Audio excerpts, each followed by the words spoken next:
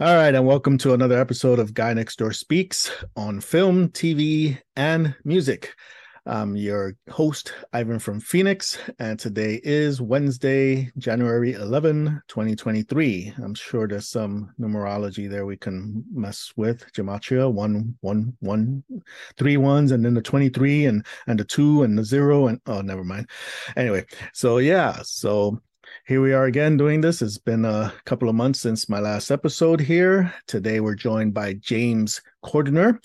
For a little while, James been talking to me about wanting to do something about that film right there that I'm pointing to, Joker, and that he's pointing to. I don't know if it'd be here or if it'd be there, but ta-da, he's got the comics. He wants to be authenticated, whatever. So he's got an actual Joker comic. I got the movie.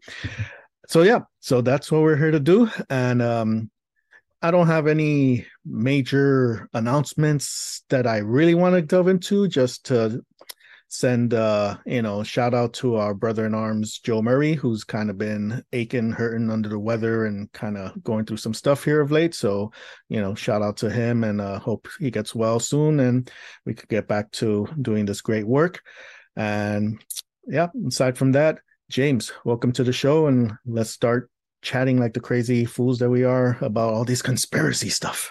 Yeah, man. Thank you for having me back on. It's been a while since I've been on your show. We've done a bunch of stuff together in the meantime. And, you being on your show the first time was actually one of the first times anyone invited me onto their show. And ever since then, it's been this like chain reaction, domino effect of events that have just been amazing. So hats off to you in literal, physical, and figurative sense, tip of the cap to you, Mr. from Phoenix. Yeah, about Joe, my heart goes out to you, brother. I'm thinking about you. On my rides home from work, want to give you a shout and whatever, but you got to rest up. And like I said, dude, speak that shit into existence, will it into existence, and it'll happen, but, enough with the, enough with the waterworks. Sorry, Joe, but we're here to talk about the Joker, right? The And, other Jay, I'm surrounded by Jays here. We were talking about Joe. I'm talking with James, and we're going to talk about Joker, JJJ. More oh, synchronistically, it's oh. a kind of gematria number. What's going on here? I should do that Wayne's World effect, like. Yeah. But yep, the Joker. So with skipping most of the history of the Joker as a character, it is important to, for my thesis, it is important to see it from a holistic standpoint, meaning we kind of have to get a big picture look to have on each iteration of the Joker. Today, I really want to focus on Joaquin Phoenix's depiction of the character. But in order to understand, like I'm saying, the bigger picture of it, each and every depiction of the character needs to be considered because of who the Joker has always been within the lore, within the canon of Detective Comics. So I have right here a copy of Alan Moore and Brian Bollard, The Killing Joke. This is a very important story because this is one of the first times an honest swing of the bat has was taken to give the Joker an actual backstory. The reason why the Joker was never given an original backstory, this comic came out in 1988. The Joker's been around since 1940. Batman came out in 1939. The Joker has been a part of Batman's lore nearly since Batman came out. In 48 years, he was never given an honest backstory until The Killing Joke. In The Killing Joke, he's a failed stand up comic who turns to a life of crime. And he gets brought into the Red Hood gang, dresses up as the Red Hood. They go to, rob the Acme chemical plant. And Batman goes to stop the robbery. And Batman has a hand in the guy dressed as the Red Hood, which is the Joker before he's the Joker, pushing that fella into a vat of chemicals, and that is what births the Joker. That's the first time we see an origin story, and since then, we've seen multiple iterations on screen Before Jack Nicholson played the Joker on screen, it was Caesar Romero, and he was like the Adam West Joker. He was just the clown, right? Then we have Jack Nicholson, Tim Burton's live action adaptation, which does actually have a very small connection to Joaquin Phoenix's Joker in the form of a an Easter egg that might mean more than just an average Easter egg. A little callback. Hey, look at that picture there. We can get into that. But we see Jack Nicholson, who's a mafia boss, a career criminal, the clown prince of crime, if you will. Then, the role gets revived by Heath Ledger, who, by the way, and I take a lot of uh, what's the proper word? I don't like saying this, but in a lot of the zeitgeist out there, Heath Ledger's Joker is known as the anarchist Joker. And he's supposed to be the one that's burning the whole system down and all that crazy stuff. He's a fake ass anarchist in that. But, anyways, he's the one that's just like well, I guess more of a psychopath. And then what's his name? Jared Leto has his iteration of the Joker. And there's another, like an abuser, a dominator. That way he treats his lady there in the movie, Harley Quinn, uh, depicted by Margot Robbie. And then we have up to date now, Joaquin Phoenix's depiction of the Joker, who is in my opinion, the embodiment of mental illness. So, in throughout Joaquin Phoenix's depiction of the Joker, we see many, many um, traits that can be identified with for on the part of many of the people that exist today who are supposedly suffering from all types of mental illnesses. And I wrap that suffering in quotes because it is a very honest question to ask of whether or not they really are suffering from a mental illness because of some circumstance out of their control, or if it's something that was given to them, a sort of prescribed belief, if you will, something that was kind of placed in there when no one was looking, in a roundabout way of saying it. I believe after watching the movie many, many times and doing some decent amount of research on the topic, that Joaquin Phoenix's Joker is is purposefully constructed in a way to give the modern day person suffering from all different types of psychopathy or mental illnesses um, a hero and a an outlet, as in a way to make an excuse, if you will. And they are going to identify with this character, and possibly the script and the way the movie plays out is predictive programming for how a person that identifies with that character should act in a situation such as what we see develop in the movie, which is a class riot type of scenario, which has also been developing for about 15 years now in America. Since the rise of Occupy Wall Street, we've seen a dramatic increase in the divide between classes of rich people and middle lower class type of people. This theme is heavily put out there in this movie. The movie takes place in 1981, but you wouldn't need to know that just by looking at it. I mean, you would know it, that it's obviously set in the past, but given the theme of the movie, you would never even, it wouldn't even occur to anybody that it would be taking place nearly 45 years from today. I mean, it came out in 2019. So if it's set in 1981, that's nearly 40 years in the past since the release date of the movie itself, you know what I'm saying? But you wouldn't really, that really doesn't need to be a part of the plot. So throughout the movie, we see this man who is just broken. And there's multiple synchronicities throughout the movie with maybe synchronicities aren't the isn't the right word, but let's start right at the very beginning.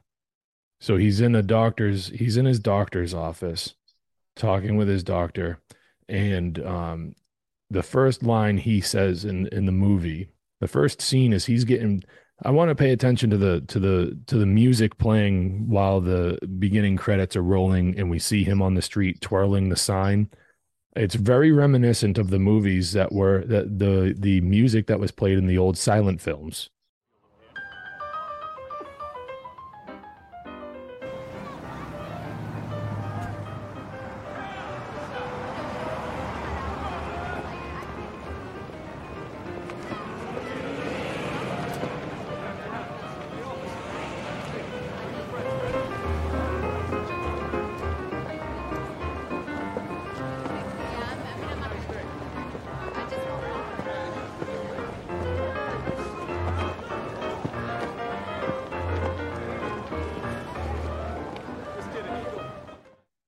And that plays a part in this movie as well, and maybe we can get there. But the first line that Joaquin Phoenix character says is it just me, or is it getting crazier out there? He says something along those lines to his psychotherapist or whatever. He's having trouble with his prescriptions. The thing I want to draw attention to is the time on the clock. Okay, it's set to 11:11. And this is the first clock in the whole movie, and it's set to 11:11. During that scene, he's in the office with his doctor. She reminds him about the time that he spent in the hospital, and it cuts to the scene. And this is important too. Not only there's two things that happen in that padded room. Again, the clock is set to 11:11. So not only in the doctor's office, but then in the padded room when it cuts there, it's set to 11:11. He's banging his head against the glass. Okay, that's an important thing to remember. Not only the 11:11 type of matchup, but hitting his head against the glass. See, what we come to find out throughout the movie is, and maybe I'm rushing through this a little bit, but if you had anything to say about that, I can yield for a moment and let you take it away about that. All right, just a couple of things. That class warfare thing that was also hinted at in The Dark Knight Rises Yes. with Catwoman and with Bane and all that. That's part of the combustion. There is the haves and haves nots and all that. And that interesting you say 1981 kind of that this movie takes place in, because this class warfare in film has been depicted for a long time also, because synchronistically I've gone back and watched a few older films, and strangely enough class warfare has popped up in some of these films from the 80s and 90s, and I'm like, interesting that it's really nothing new. It's just things that have been there but we never paid attention to. And one that there was a nice little line that I saw in a Paul Newman film recently. I've been catching up on Paul Newman. I have things to say about this guy and people like art actors like him.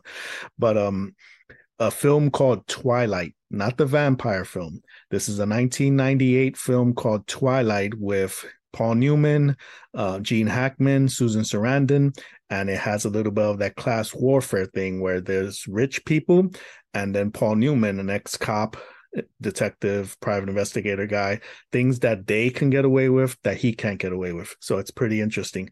And again, in this film, you got the Waynes, Thomas Wayne, the rich, the way they live, and then you got, Arthur Fleck, his mother, and people like him, the way they live. So again, yes, that parallel of the haves and have-nots, the class warfare. This year, like you said, this past year, at least 2 or 3 movies have that theme also. This film called Triangle of Sadness, class warfare. We have The Menu, which is also a very good film that just came out this past couple of months. That one, class warfare. So again, that theme, like you said, in the last 15 years, it is kind of amped up, or being that we're awake or aware, we're noticing more of this being put out there. So that's one thing that I wanted to touch on, along with that the Dark Knight, and that was in there also. Yeah, for sure. And you know, and not only just to make it about things that are happening in film, but they're putting it in films because it's happening in real life. You know, we had Occupy Wall Street happening back, it started back in like 2008. And this is, you know, after the housing crisis and all the banker bailouts and all the bailouts, but the you know, again, your government didn't come and help you, did they? No, they helped their special interests. They helped their banks and everything like that. And they left you by the wayside, and people stood up and said, ugh. And ever since then we've seen this whole and maybe it's because I'm a younger fella, but it certainly seemed that way, that it seemed like a lot of adults and around me at the time, um, you know, this whole tax the rich thing started becoming more and more prevalent, you know, in you know, in society, to the point where we, you know, see your fake politicians out there wearing dresses. That's, you know, what's her name? Um, AOC wearing the dress that says "tax the rich" on it to some thing or whatever. It's just an example as how it's in real life. This thing is going on. Meanwhile, they're making movies about this situation being dragged into a very extreme version of itself. This is where predictive programming comes in. Is where they will plant the idea of how you should react in certain scenarios. They'll see it in the movies, and that'll program you into thinking that this is the reaction that you need to take when it happens in real life. That Or is, it offers it up as an option. yes, Because I've been getting a thing about predictive programming, that I think that's a neutral thing also, that can have a positive or a negative. So when we say the term predictive programming, it's predictive as far as what they're trying to direct. This is what you should do. Or is it predictive as in be careful because what you're doing now can lead to this? See, so it's like what's actually predicting is like, look, this yeah. is what to avoid, or this is where we want to get you, and we're gonna fool you into getting it there. That's all based on the level of consciousness of the person that is watching whatever is going on. You see, Mm-hmm. like that. So people that are on the lower part of the scale of consciousness, that are like lower vibratory consciousness, they're not going to see it the way that you're describing it. They're going to see it as sorry to take the spotlight, but they will take it the way that I'm describing it. They'll say, "Oh, that's what you do because that's just what you do," and it'll work its Mm-hmm. way into the person's subconscious and mess around in there.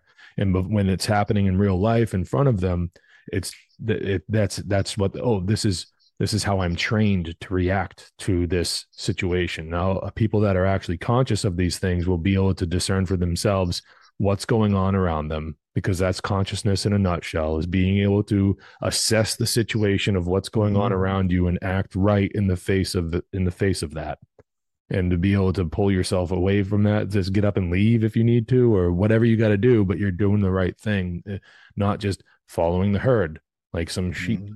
you know, like a sheep mentality type of thing, crowd Yeah. mentality, which, you Let know, me grab that spotlight back yeah. there, MF. No, give me that spotlight back.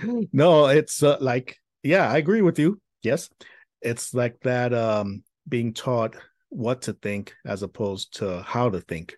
So that's it right there. The predictive programming, they're telling you what to think, whereas predictive programming can be, how to think. It's like, I see the consequences of this leading to that. Let me avoid that. But you're right, it is addressed to, obviously they put it out there for the, simpletons to just follow along. And that's why they hate critical thinkers. That's why they got to label us extremists or, anarchists or, anything negative to be like, no, these guys see what we're actually doing. How can we discredit what they're saying? That kind of shit.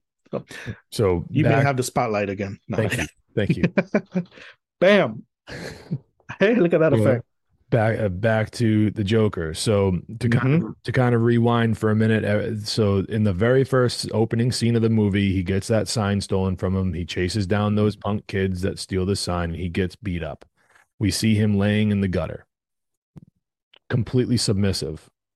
unable to stand up for himself and at least not even able to throw a punch. This is a part of his mentality. This is his response to the trauma. This is where we first get a glimpse of how this character is going to respond in a situation where your fight, flight, or freeze response is initiated. Fight, obviously, defend yourself. Fight, flight, run away, or freeze, which is disassociation. And that's what he does. That is his response to trauma. Traumatic events have happened to him in the past. This is how he responds to it. He curls up in a little ball in the fetal position on the ground and takes the beating. Now, the sign's broken, whatever, and then he's back at the shop where he works. He's putting on his makeup, doing all this stuff, whatever. I might be mixing up a little bit, but anyways, when he's back at work, he's confronted by a coworker of his, Randall, and Randall goes, "I heard about what happened to you. Here's a gun," and not so many words, and or maybe more words than that. Anyways, Arthur turns to Randall and says, "I'm not supposed to have one of these." So that leads me to believe that it's not a real secret because Randall says, "Oh, no, just don't tell anybody." This kind of line of dialogue takes place, which leads me to believe that it's not really a secret that this character, Arthur, has been open and honest about his past with his current coworkers. Or maybe he's always worked with these guys and what happened to him happened recently. So they know that he went to the hospital, that he was locked up for a minute and he had an incident, whatever that incident was. I don't think we ever really get into that in the movie. It never tells you what happened to him before the movie started. That memory in the doctor's office that he's having about being in the padded room. We don't learn what got him there. Maybe I missed that part, but I don't think we ever learn what gets him there. But we learn about what happens after the fact. He gets the gun. He's got that all that stuff or whatever, and um, we see him. How does it develop from there? His boss calls him in to the office and his boss confronts him about the sign. Yep. And we see for the first time, we see him standing there with this stupid grin on his face, right? Just taking a verbal lashing from his boss. He tries to defend himself a little bit by stating his case, but he really doesn't do a very good job. This is another part where we see disassociation and um we get the help of cinematography there with the music kind of drowning out the audio of the voices in the room.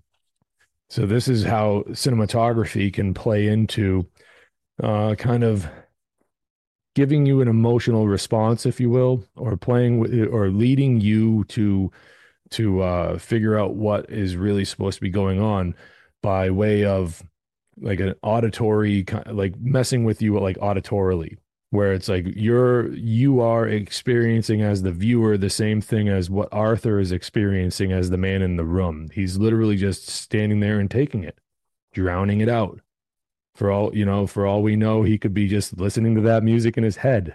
Who knows? And it's not really music, it's more like a droning kind of siren type of sound, and maybe we can play a clip of that, but No, don't sit. This will be quick. Look, I like you, Arthur. You know, a lot of the guys, they think you're a freak, but I like you. I don't even know why I like you. But I got another complaint. It's starting to piss me off. Kenny's music. The guy said you disappeared. Never even returned his sign. Because I got jumped. Didn't you hear? For a sign. It's bullshit. It doesn't even make sense. Just give him his sign back. He's going out of business, for God's sake, Arthur. Why would I keep his sign? How the fuck do I know? Why does anybody do anything? If you don't return the sign, I gotta take it out of your paycheck. Are we clear? Listen, I'm trying to help you. Okay? And I'll tell you something else.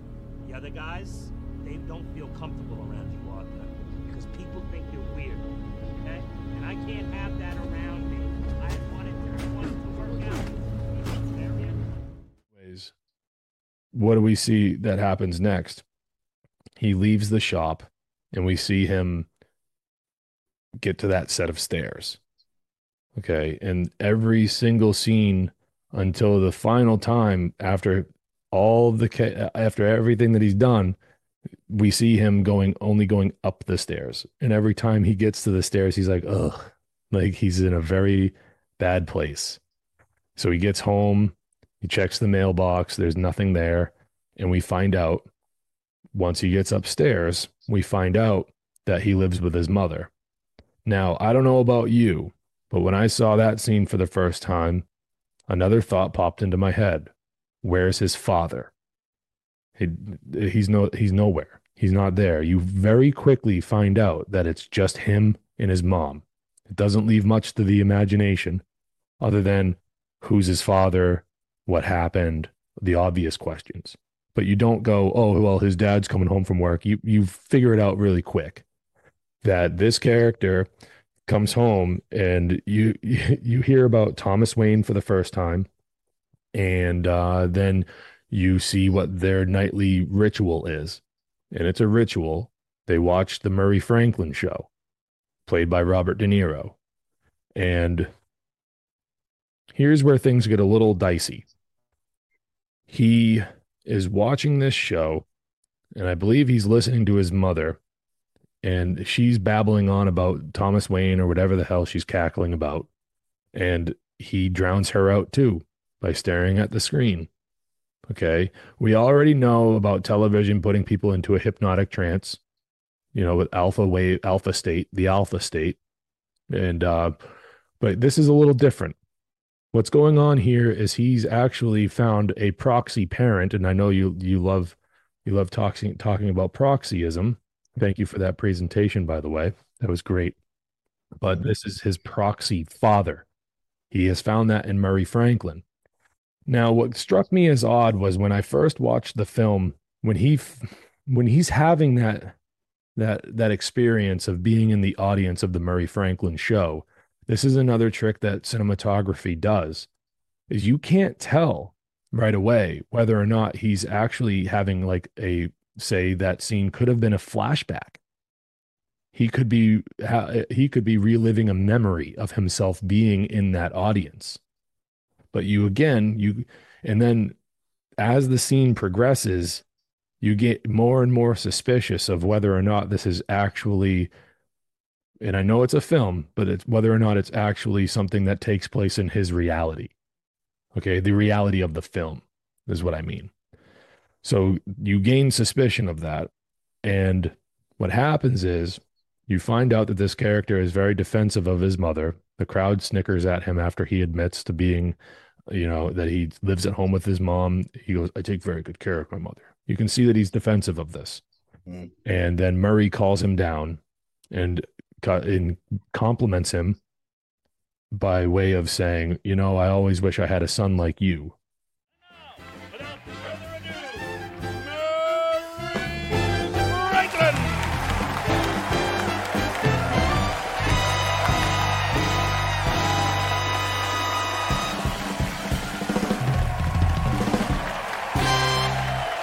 Thank you. Thank you. We got a great looking audience tonight. Wow, thank you. Thank you. So everybody's heard about the super rats that are in Gotham now, right? Well, today, the mayor said he has a solution. You ready for this? Super cats.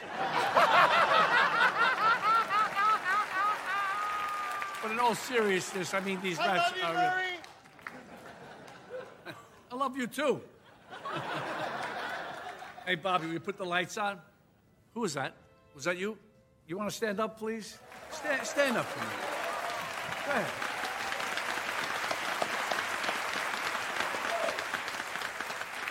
What's your name? Hi, Murray. Arthur. Arthur. My name's Arthur. Oh, okay. Well, there's something special about you, Arthur, I could tell. Where are you from? I live right here in the city with my mother. Okay, hold on. There's nothing funny about that. I lived with my mother before I made it. Just me and her.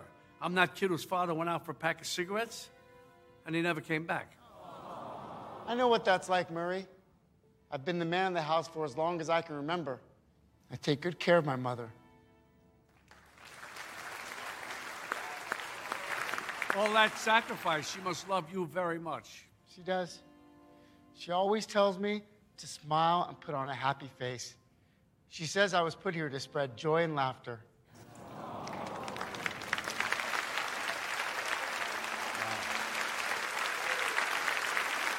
I like that. I like that a lot. Come on down. Come on. For that, you got to come down. Come on. Come on.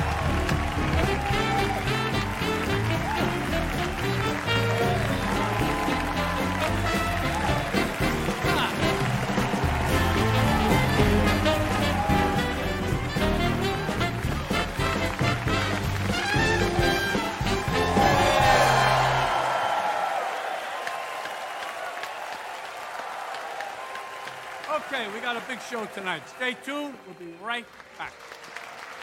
That was great, Arthur. Thank you. I mean, I loved hearing what you had to say. It made my day. Thanks, Murray. You see all this, the lights, the show, the audience, all that stuff. I'd give it all up in a heartbeat to have a kid like you.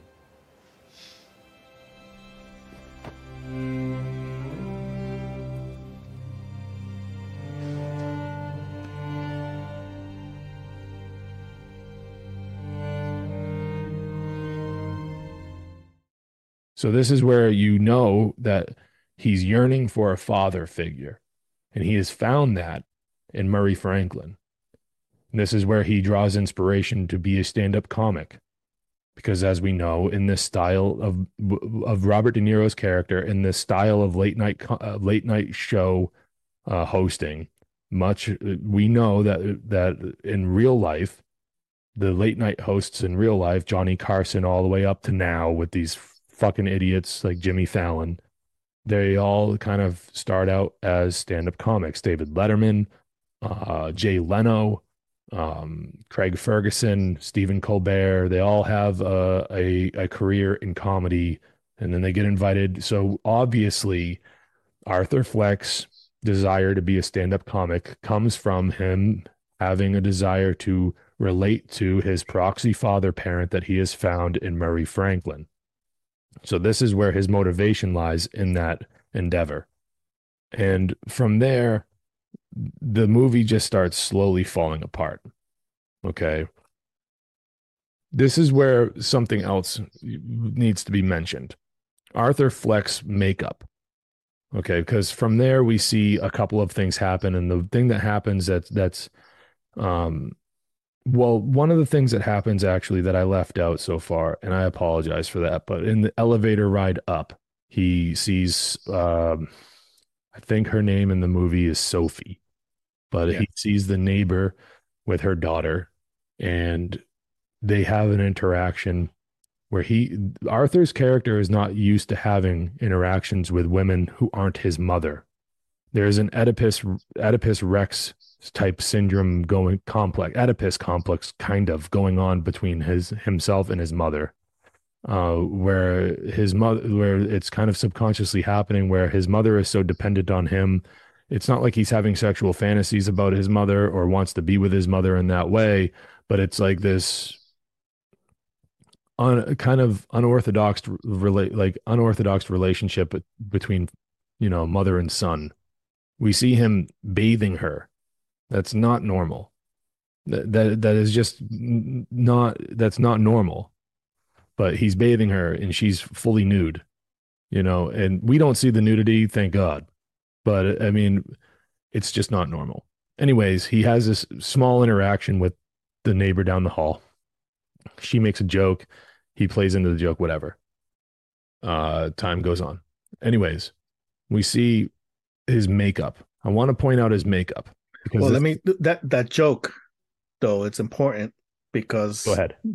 While she's walking away, she calls him, hey, and, or in the elevator, she goes like this, that suicidal thing. Okay. And that's it. You know And then why as she they're does that walking, though? as they're walking down the hall, he calls her back, "Hey!" And then he does it, but more exaggerated. He kind of, and she's kind of like, "Okay," and then keeps walking. She does that because her daughter is yapping on about something. Right.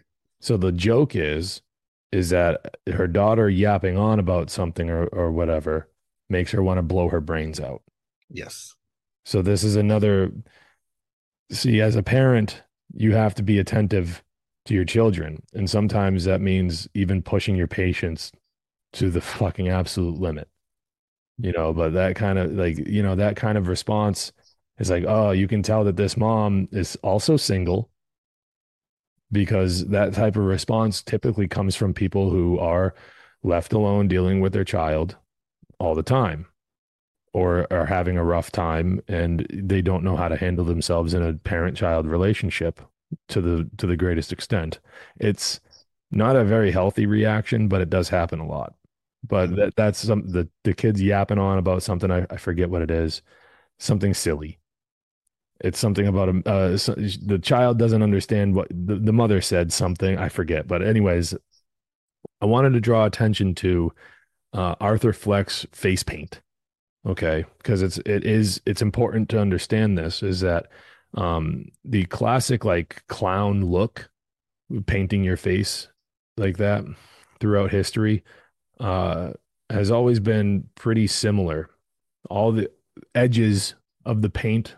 So you'd have like the white face and the red smile, the red around the mouth, and whatever the what have yous on, all the different styles. But throughout history, up until I think the 70s or whatever, well, I forget exactly when not Ted Bundy, excuse me, John Wayne Gacy was putting on his clown makeup and doing what he was doing. But in a very similar situation, um, John Wayne Gacy actually was one of the first times in like public in public where a clown would have pointed edges. Okay, before that it was always rounded edges. Pointed edges make it look more nefarious, makes it look more evil. Okay. Right. It's just a weird it's just a weird feeling you get. It's just one of those things, I guess. So this is what makes me, and you see his other clown buddies in the room, and they have a couple of them are doing their makeup and they don't have the pointed edges. Right. So they're doing the more traditional look. He's the only one with the pointed edges. So it automatically makes me think of John Wayne Gacy.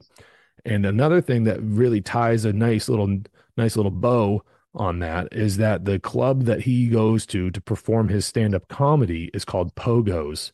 That was the name that John Wayne Gacy took for a clown name. So John Wayne Gacy was known Pogo the Clown. And that's the name of the club that Arthur Fleck performs his stand-up comedy at. So there's a bunch of little tidbits in there about psychopathy. John Wayne Gacy, if I'm not mistaken, wasn't he into kids? Yep, John Wayne Gacy, in case anyone hasn't heard of them, American serial killer and sex offender who raped, tortured, and murdered at least 33 young men and boys. 33, what an interesting number.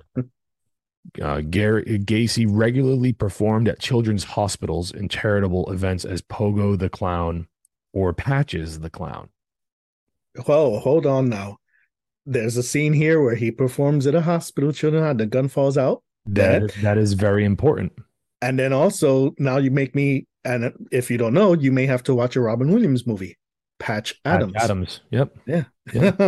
Patch Adams. So that's a very important part about this. So I don't know how much Freemasonry symbolism is really in this movie. I've noticed a couple of checkered floors. But the most prominent thing that stood out to me was he performs at a children's hospital, or at least at the children's wing at a hospital. It's not, but I think that it's a children's hospital. Okay, it makes my argument more sound to have it be a children's hospital. So let's just pretend, for the sake of argument, that it is a children's hospital. That would make me think of the Shriners. Shriners is a very famous organization that organizes children's hospitals. Shriners is also a part of Freemasonry. So you have Freemasonry, and it's like layers of an onion. So you start out as a Freemason, you get to a certain point, you get tapped and brought into the Shriners. You do a certain amount of stuff with the Shriners, eventually you get tapped and you get brought into an organization within the organization, layers and layers. But the third one in line, you go Freemasons, Shriners, and then the Jesters. So the jesters are they just go around and they do all sorts of silliness, and they push the envelope to see what they can get away with. And if you know anything about Freemasonry and all this stuff, well, there's a lot of law enforcement officers, a lot of um, judges, and people in the system that are a part of these organizations like Freemasonry. So that means that they're Shriners and Jesters as well. So that's what makes me in Jesters, of course. The Joker is a jester. He's a clown. He dresses up as a clown. So he's in a child's hospital dressed up as a clown, and that's what John Wayne Gacy used to do. So this is another tip of the hat to John Wayne Gacy. John Wayne Gacy, if I remember correctly, had a terrible relationship with his father. John Wayne Gacy was a closeted homosexual. Terrible relationship with his father. And I even think that John Wayne Gacy was even wrapped up in the whole Boys Town fiasco from the Franklin cover up. Maybe that was a different guy, but I'm pretty sure it was John Wayne Gacy that was wrapped up in the Franklin cover up, the Franklin scandal from Boys Town. Boys Town, Idaho? Was it Idaho? Excuse me. Sounds right. Yeah. But anyways, so he drops the gun on the floor, and what do we see? He goes, oh, he freaks out. Cut scene. He's in a telephone booth, right? This is where it's important because he gets fired from his job, hangs up the phone, smashes his head against the glass until it breaks.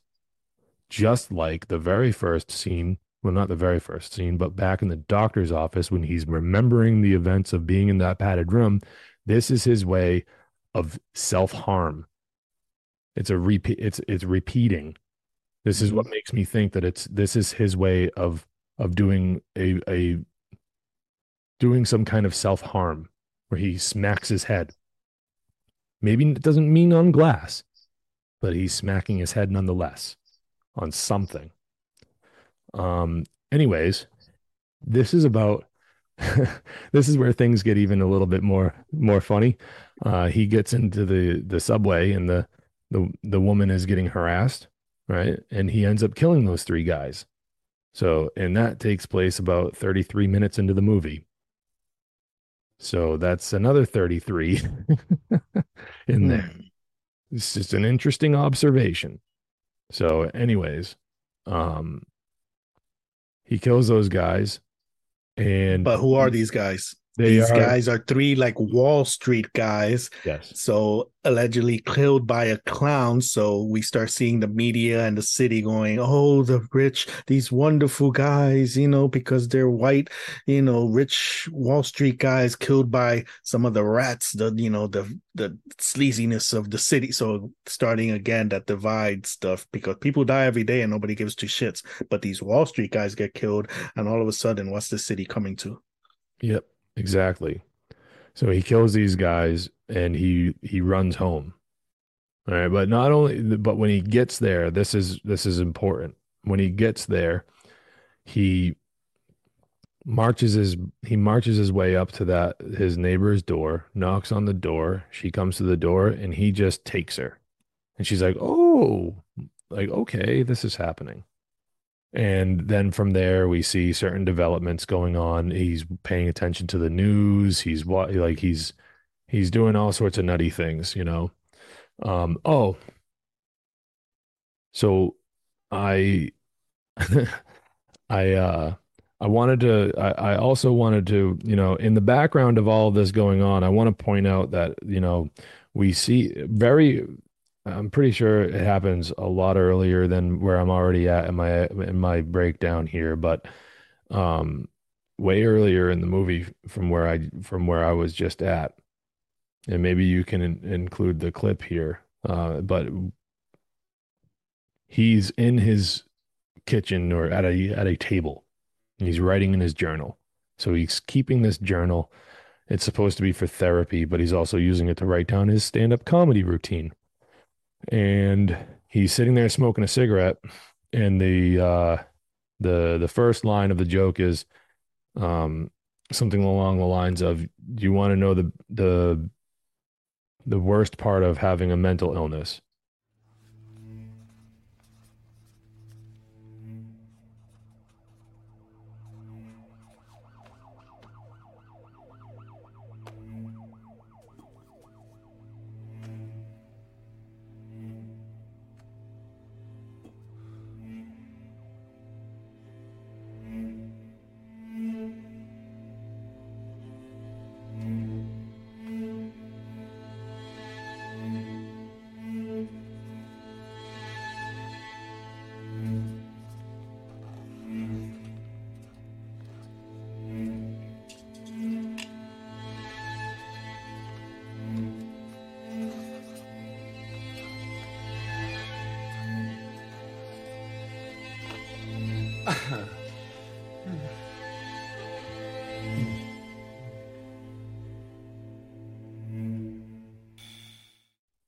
And then he takes a drag of his cigarette and he picks the pen back up and he writes, "Everyone expects you to pretend that you don't."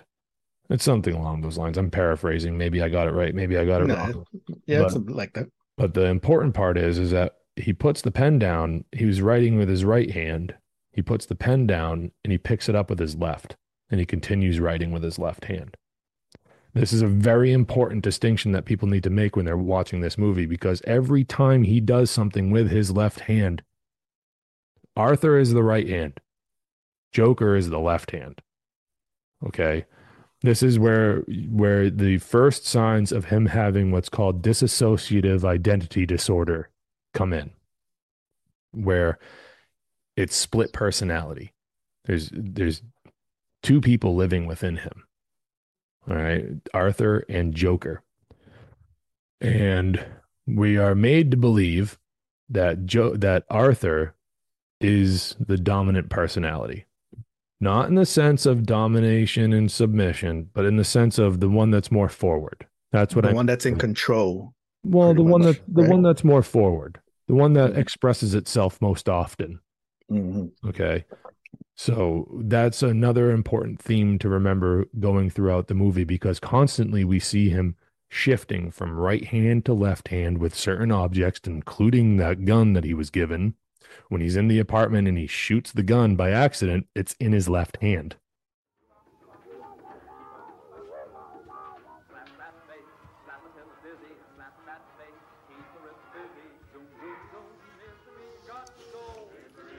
Hey, what's your name?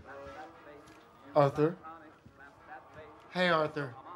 You're a really good dancer. No, no. No, it's not. Him. You can see that the happiest men all got rivers. Oh, what? I'm watching an old war movie. Okay, and he's going back and forth, and then he goes bang. Then he blames it on the movie that he's watching. Anyways, so that's something I just wanted to squeeze in there real quick. So I see what you did there, like squeeze the trigger. wow. I gotta be a Joker somehow. And I did that with my left hand too. No, I'm just kidding. You son of a bitch. Anyways,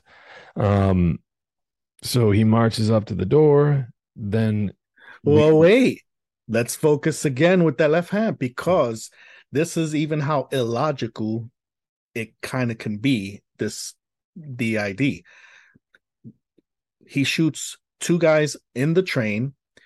The third one runs out of the train, tries to run out, and they're playing like a hide and seek kind of thing, waiting to the doors to close. Uh-huh. And when the doors start closing, and the guy runs out, you would think, since Arthur / Joker is facing to his left, that you want to hide and shoot with your right hand out the door. However, to really emphasize your point of left hand, he's going across this way, which is kind of, to still shoot with the left hand. Again, the door's right here. It's easier to shoot this way, but he kind of goes like this to shoot with the left hand at that guy. And I was like, wait, did I see that right? Let me see. I rewinded it. And he runs after or walks after the guy who's running away to shoot him. And sure enough, you see the whole time it's tracking, he's shooting with his left hand. And I was like, wow, son of a bitch, he is using the left hand to kill this guy.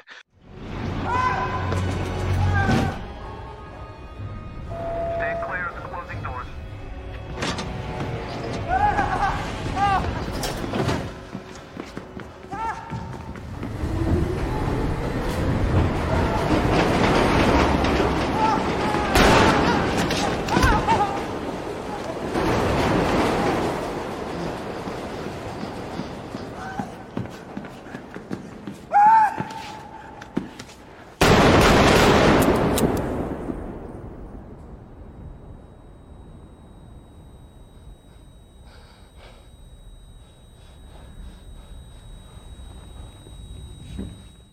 So yeah. I'm glad that you brought it back to that scene, because there's a lot that happens in that scene that can't be left out. So of course this is where his supposed condition gets him into trouble. Like he's got this, he laughs in like really awkward situations, and that's what draws the attention of these guys in the first place. Hold on, and then Correct. What happened? Oh no. Oh, here we go. Anyways, he's in the train car. He's like, watching this scene unfold in front of him, and then he starts laughing uncontrollably. That's what gets the attention of these guys, and they start beating him up. So it makes you go, oh, this guy's just having the worst week of his life. You know what I mean? And he finds himself in the same position as the opening scene. He's on the floor in the fetal position, getting kicked around, just like before. But now he has a means to defend himself. Okay. And that's what he does. And this scene reminds me, it's very reminiscent of that incident that happened back in the 1980s in New York City in the subways. Bernard Getz. With what? Was it Bernard Getz? Was the guy's name? I think I can't tell you the guy's name, but I know the story is that he was getting assaulted on the subway, and he fucking whipped out his piece and he blasted that guy. And it was a huge controversy of whether or not he should have been able to do that. And I say that's exactly what you're supposed to do. Yeah. It's unfortunate that it's in this movie, it's portrayed that this guy is, not mentally sound. And that's what he resorts to doing. But he's defending himself nonetheless, which everybody has the God-given right to do. The simplicity of do no harm, take no shit. Those guys joke, ha ha ha. Okay, but then when they start beating the guy up, it's like, yo, what the hell? Hey, hold him steady. Stay down, freak.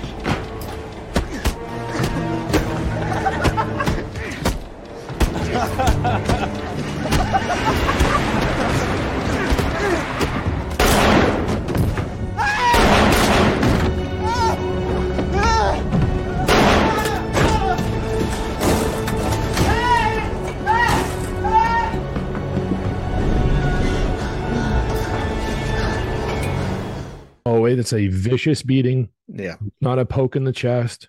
It's not a little shoving match, which I am who I am. I have my own opinions on the matter, but it's nothing like that. So it's a vicious beating that this character is taking. So there's another part. Before I go any further, there's another part about dissociative identity disorder that I didn't want to leave out before we go any further. It's largely a result of repeated or long-term childhood trauma. All right. So it's most frequently child abuse or neglect. And that it's combined with an insecure, disorganized attachment, and it's DID cannot form after ages 6 to 9 on average, because individuals older than that have an integrated self identity and history, so they're able to they're able to know who they are. They're able to have a sense of values, if they're instilled in them, and they're able to have a better formed memory, solid memories that they can kind of anchor themselves to anchor themselves to those memories and subsequently reality. So that's a very important part about that mental disorder to keep in mind.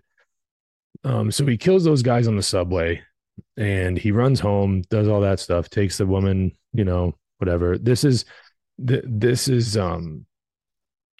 where we really start seeing him unravel. Okay. And then next couple of scenes is him with her. They're walking through the streets, and he sees that newspaper of him, of the killer clown, and he's like making the face, and he's like all proud of himself. This is where we start seeing narcissism. He's getting attention, right? And he's super proud of himself for it. So from there, we really see a downturn of events. So where we're at is he eventually has to go back to where he works because he gets fired. Okay. And then in the same day that he gets fired, he kills those guys. And then he has to go back to where he works. Right. And he's cleaning out all of his stuff. His coworkers are giving him a little bit of shit. And he turns and he basically just says, "Oh, why don't you?" They're giving him shit because he gets caught with the gun at the children's hospital. Okay. And then they're giving him shit because of that. And he's like, "Oh, well, why don't you ask Randall? He's the one that gave it to me." And the dude, Randall, gets all, all huffy puffy with him. And Arthur starts walking away. And then he forgot to punch out. Oh yeah, I forgot to punch out. So he turns around and he makes a joke. He goes, "Oh, I forgot to punch out." So he starts wildly beating the old style punch clock with what you put the card in there, and it would punch the card, and then you'd put it back in your slot. That whole thing. The clock is at 11:11. So that's 3 for 3 so far. The third clock you actually see in the film is at 11:11. So it's just this little like stamp.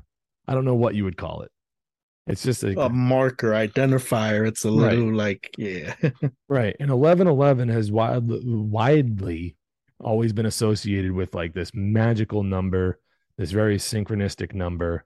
In my generation, kids would see 11:11 on the clock and they go, "Oh, make a wish." It's always been associated with like magic.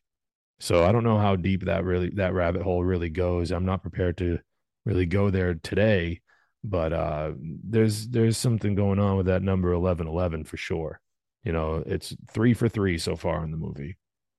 So 3 for 3, 11s. That's 33. There's your Freemason again. Oh wow, there it is. And so and so he's like doing all that, and what happens next? We eventually got to get back to the mom, because somewhere in there, the conversation about who his father is and Thomas Wayne, all that starts. Yeah.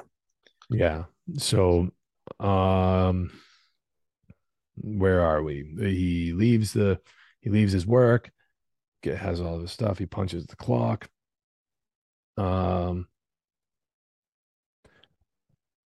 Then what does he do? I think he does his stand-up routine.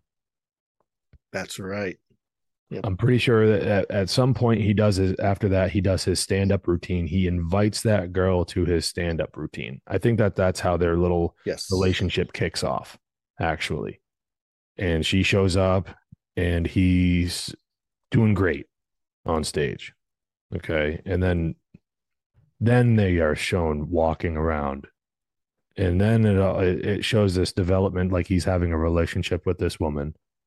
And then what happens next help me out here. I know he's with his mom. They're watching the show, and that's when De Niro's character is like, "Check this Joker out," making fun of him. So he's all like, "Daddy's gonna be happy that I'm a comedian," and then he freaking like, "What? Daddy's making fun of me? You know, he doesn't like my humor." And somewhere between that and then the mother getting, the conversation about who's your father, all this stuff leads to her when he comes home at one point. There's doctor's emergency. Remember that she gets taken to the hospital, and then at the hospital we see him sitting there with her, which later on shows something else. But that somewhere in there, all this is happening. Okay, so how it breaks down is he gets home and she's passed out watching Murray. Mm-hmm. Right. And in her haze, she mentions that Thomas Wayne finally sent a letter. Or no, that she has a letter to send to Thomas Wayne, excuse me. Yeah. He needs to drop it off in the mailbox to get it to Thomas Wayne. So he's like getting a little curious. What's the big deal with this Thomas Wayne fella? Like I know she used to work for him as a maid, but what's up? Like, why does she want to get in touch with him so badly? Why does she think that he's going to come and save the day? And he opens the letter, and we see that according to Penny, that Thomas Wayne is Arthur's father.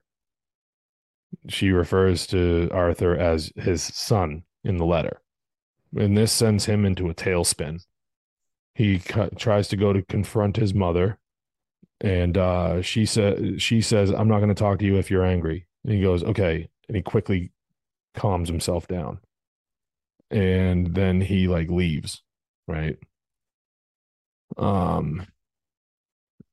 Excuse me. And so he finds out about this, and it's a very tense situation. And then somewhere in there is daytime, and he goes and shows up at the Wayne Manor and sees young Bruce. Yeah, he does. And so he does that. He goes there, and he sees young Bruce, gets confronted by Alfred, then he leaves, goes after home. Making a smiley face on Bruce, puts his hands to the gate, and like the conversation suggests like a brotherly thing, like, oh, he doesn't say specific, but he kind of hints like, we're brothers, we're of the same thing. So again, that's kind of ties with Joker always saying that Batman made him and how they're connected one and together. So right there also we're brothers in a way in his mind. Yeah, he reaches through the gate and does that to him, like, hey, put a smile on. Because he was always told to be happy. In fact, that's his mother's nickname for him. Yes, happy. Is to be happy. So, and then Alfred comes out and confronts him and says, "You got to leave before you make a fool of yourself," right? And so he does. He leaves. He goes home, and he shows up to an ambulance taking his mother. The paramedics taking his mother out. There we go. Jumps in the ambulance, and they say, "When was the last time you saw his mother?" And he says, "I don't know."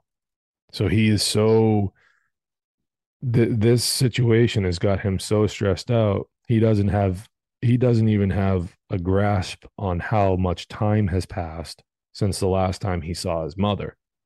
So it's just another calling card toward showing the audience that this dude, Arthur, doesn't really have a tenuous grasp on reality and the way that the events play out.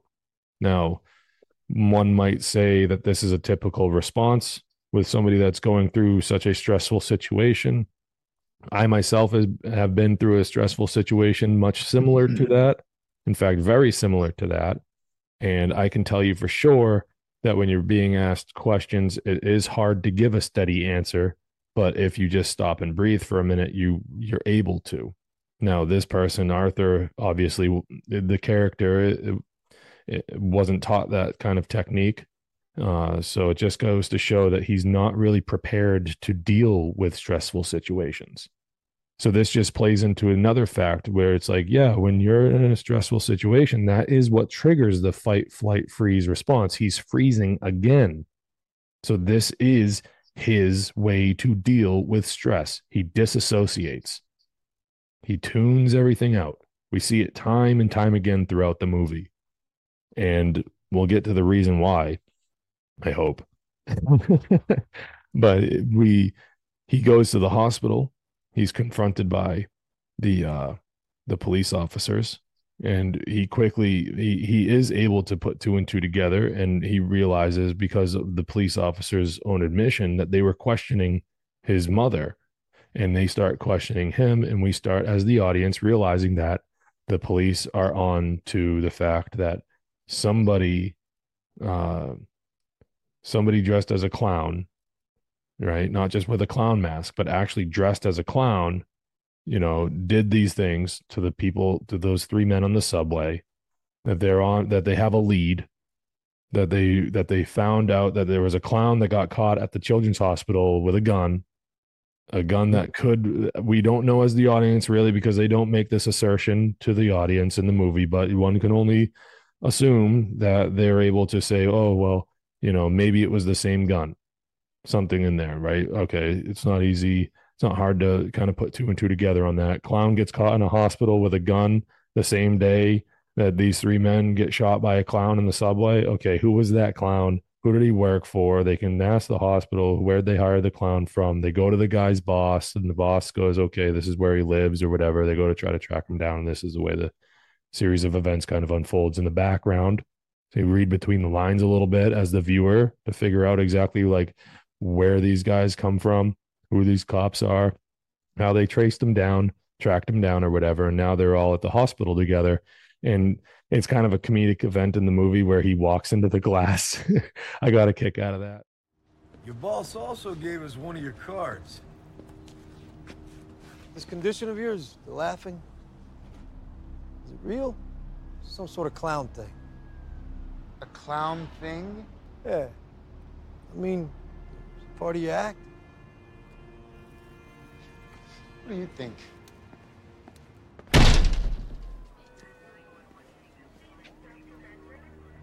It's exit only.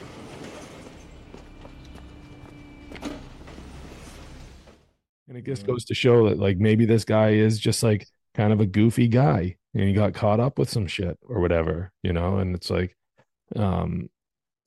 he makes a remark at the cops where it's just a very snide remark. He goes, I forget exactly what he says, but I remember the attitude of what he says to the cops, and it was kind of funny.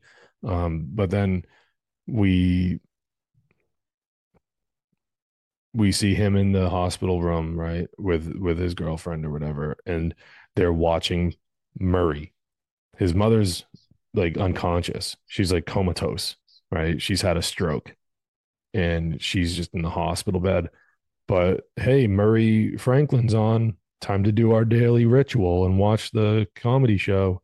So he puts on the comedy show, and well, his girlfriend's not there. It's him and his mother alone. Comedy show comes on, and that's when we see that Murray Franklin got a videotape of Arthur at the comedy club, and he starts making fun of him. Okay. So now this is when it starts making a little bit more maybe not sense, but when we start actually being able to make sense of this character's motivation going forward. So we've found out that he could very well be Thomas Wayne's son. Okay. And then on top of all of that, he's trying to get into contact with Thomas Wayne, gets rejected at the gate. All this other stuff plays out. And this is the part about rejection from the male, rejection from the father figure. And Murray Franklin's rejecting him on live TV. I'd label Murray on national television doing that is more betrayal. He feels betrayed by his father figure. Somebody who should have his back. Now, not only does he have abandonment issues, now he has betrayal. Someone he quote unquote kind of trusted and looked up to, like, oh, I'm doing, good in your eyes. And then to feel betrayed by him, that's another layer, I guess. Yeah, because when Arthur first realizes that he's being featured on Murray's show, he's like, oh, I'm going to get a compliment, just like in my fantasy. I'm going to get a compliment. And it doesn't pan out that way. he gets made fun of, and he feels very betrayed. Like, how could you? And he feels rejected, as a result. Like, oh, he doesn't want me. And that's kind of like the psychology of what's going on, inside this character's head. If there's even really much going on up there other than reactions. But I mean, funny, I was just gonna say reaction that this whole thing is a class or a lesson on when you have proper consciousness, awareness, education, or whatever, know how to behave, that your reactions are in line with, natural law or being in balance. Whereas if you don't have that, your reactions are to an extreme, or either harm for yourself or harm to others. And yeah, it's destructive, the reactions, because that's all this deals with, is reactions. How do you react to certain things? A stable mind has a certain way of reacting. An unstable or unstable mind, you get the Joker. Yeah, and that's very true. So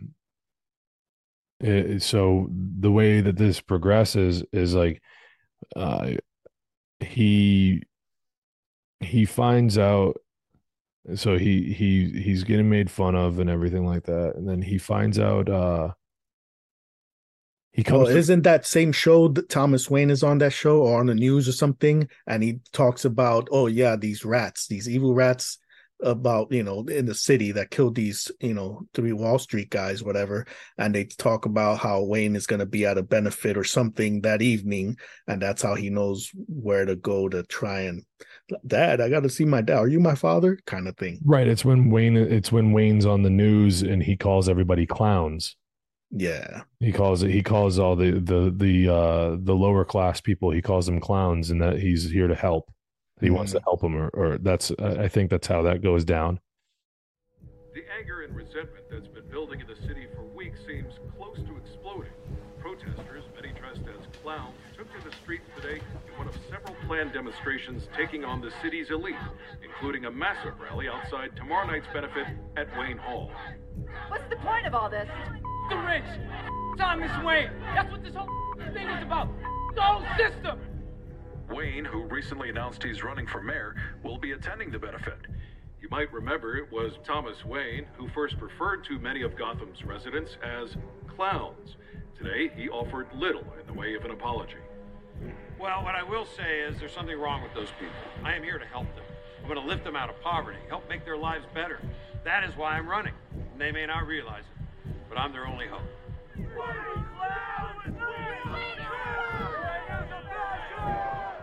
It's like, that's the whole thing that kind of sparks this, is that like this clown killed the dudes on the subway. Then Thomas Wayne, who's running for mayor and claims to be like this philanthropist who's out to help everybody, turns around and calls the same people that he claims to want to help, he calls them all clowns. They're all sick or whatever, however he says it. But yeah, he learns that Thomas Wayne's going to be at the benefit, so he goes there to confront Thomas Wayne, and this is where things get even a little bit more dicey. And what happens is he confronts Thomas Wayne in the bathroom, and I'm pretty sure that bathroom floor has a checkerboard pattern. But he confronts Thomas Wayne in the bathroom, and Thomas Wayne kind of spills the beans on what went down with Arthur, that he's supposedly adopted, that Penny got arrested at one point in time when he was a little boy, and that she spent time at Arkham Asylum, as we all know it as fans of the comics, but I think it's just Arkham, like hospital or something, like Arkham Memorial in this, I think. Yeah, it's not Arkham Asylum as we've all come to know it from the comics and other iterations. But anyways, so he goes there, right? By the way, he gets punched in the face by Thomas Wayne. To stay the fuck away, because he actually asked him, "Are you my father?" Yeah, he's like, "No, your mom was crazy. She's a fucking dingbat, and she was locked up for it." Right. And he punches him in the face. He says, "You ever come near my son again, I'll fucking kill you." Mm-hmm. So here we go, and like in like the very next breath, from being rejected by Murray, he's rejected by Thomas Wayne. So he's like, "Oh, no one wants me." Like, where's my dad? Type of mentality coming on. You know what I mean?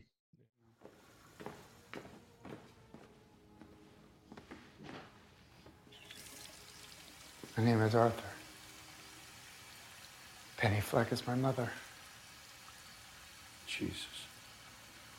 You're the guy that came to my house yesterday. Yes. I'm sorry I just showed up, but my mother told me everything, and I had to talk to you. Look, pal, I'm not your father. What's wrong with you? Look at us. I think you are. Well, that's impossible. Because you're adopted, and I never slept with your mother. I wasn't What do you want adopted. from me, money? No, I wasn't adopted. She never told you? Told me what?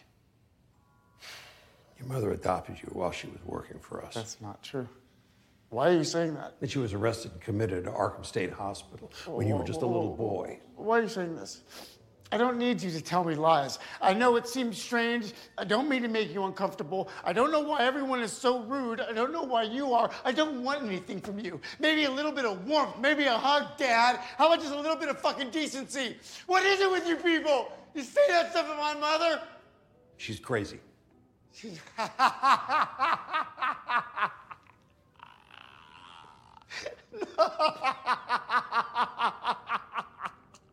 You think this is funny?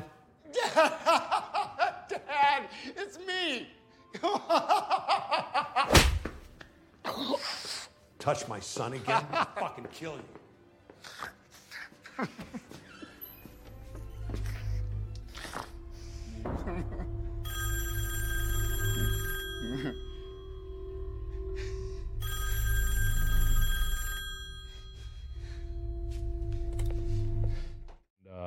So he goes to Arkham, and this is something that's kind of funny where you see him kind of confess. It's almost like a Catholic confessional type style where the bookkeeper or whatever, the administrative assistant or whatever you would call the guy on the other side of the glass that gets the file or whatever. He's like, Arthur's like telling him, he's like, I've done a bad thing.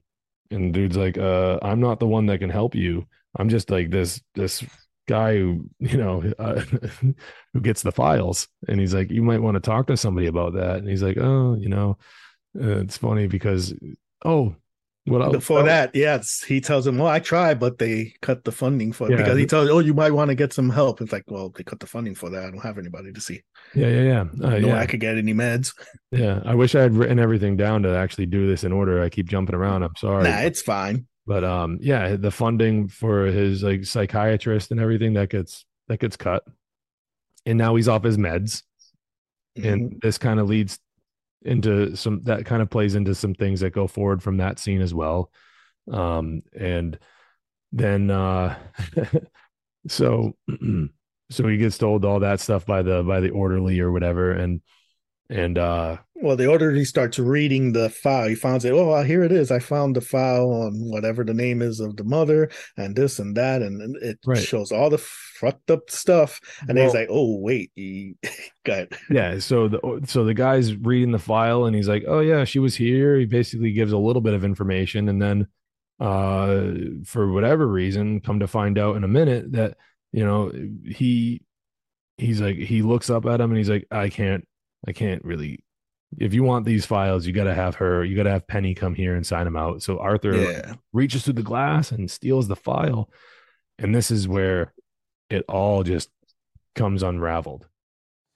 Sorry about that, my man. All records 10 years older, they're still in the basement, and you're talking about something 30 years ago, so. Can I ask you a question? Sure. How does someone wind up in here? Have they all the people committed crimes? Well, yeah, some have. Some are just crazy, pose dangers to themselves and others. Some just got nowhere else to go. Don't know what to do, Yeah, I hear you, brother.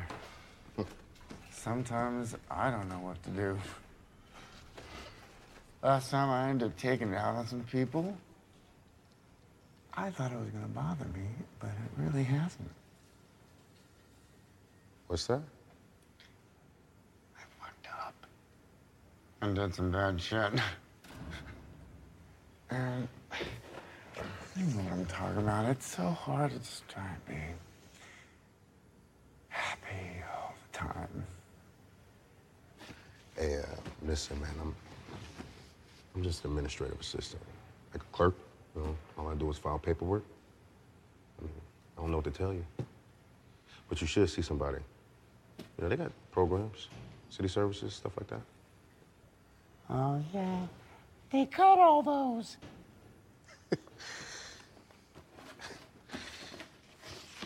All right, here it is. Fleck, Penny Fleck. Let's see. Diagnosed by Dr. Benjamin Stoner. Oh, the patient suffers from delusional psychosis and narcissistic personality disorder. Was found guilty of endangering the welfare of her own child.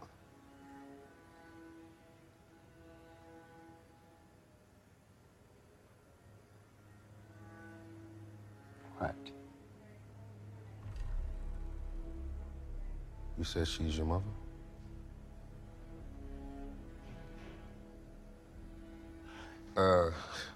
I'm sorry, man. Like I said, I can't release these records, you know, without proper forms. I could get in trouble.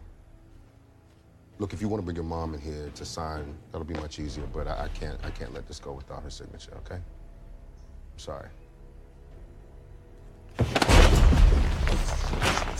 No, man. Come on, man. Give it to me. Hey! Like this is like the scene that it all just comes unraveled. Arthur was the file has paperwork about his adoption. Mm-hmm. Okay. He's reading the file, and it puts Arthur into the room where Penny is being interviewed by like another psychiatrist. It's a younger version of her, and he's like imagining himself in the corner. This is him just reading the interview, the notes, you know, the minutes from that interview, because it's probably being recorded. I think there's a recorder so they write it down to put it in her file so they know exactly what was said in that meeting. So Arthur's just imagining himself in the room with that. And she's claiming Thomas Wayne is a very powerful man, that he had those documents made up to cover it all up. Mm-hmm. And this is where as the audience, we're tested once again with our own grasp on what could really be happening in this movie. Is he adopted? Is he really Penny's son? Is he really Thomas Wayne's son? Or is he really adopted? What is going on with this guy? And then we find out what happened to him, that when he was like 4 years old, they found him tied to a radiator with bruises all over his body and massive head trauma. We went over this, Penny. You adopted him. We have all the paperwork right here. That's not true. Thomas had that all made up. So it stayed our secret. You also stood by when one of your boyfriends repeatedly abused your adopted son and battered you.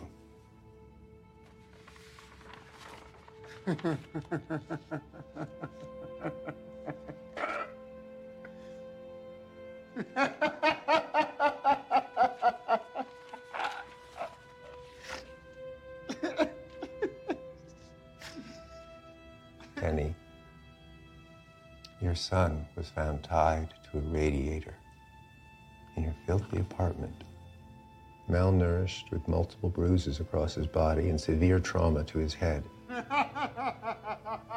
never heard him cry.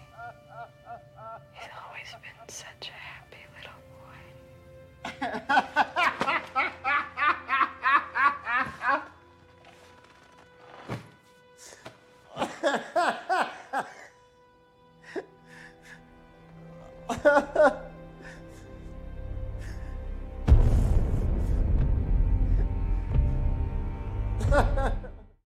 This is where his supposed condition of laughing comes from.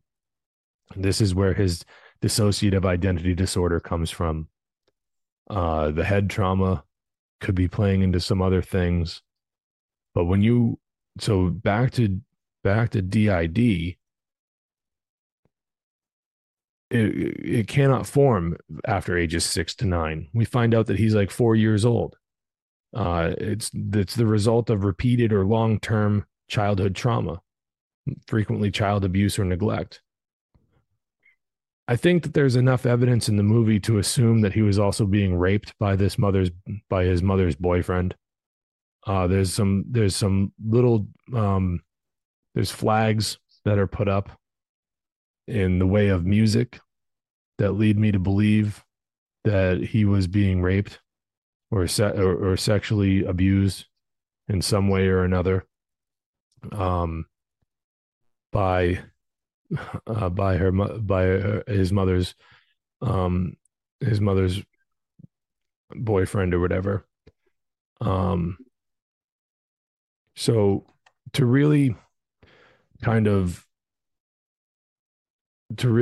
go into that as not as an aside, but kind of take a little bit of a detour down a different path for a second to kind of get into that. If you look into this movie real careful, you don't just watch the characters and you don't just listen to the dialogue. There's more to that. There's things going on in the background. We see a painting in the movie. It's called The Blue Boy. All right. It's an oil painting by Thomas Gainsborough back in 1770.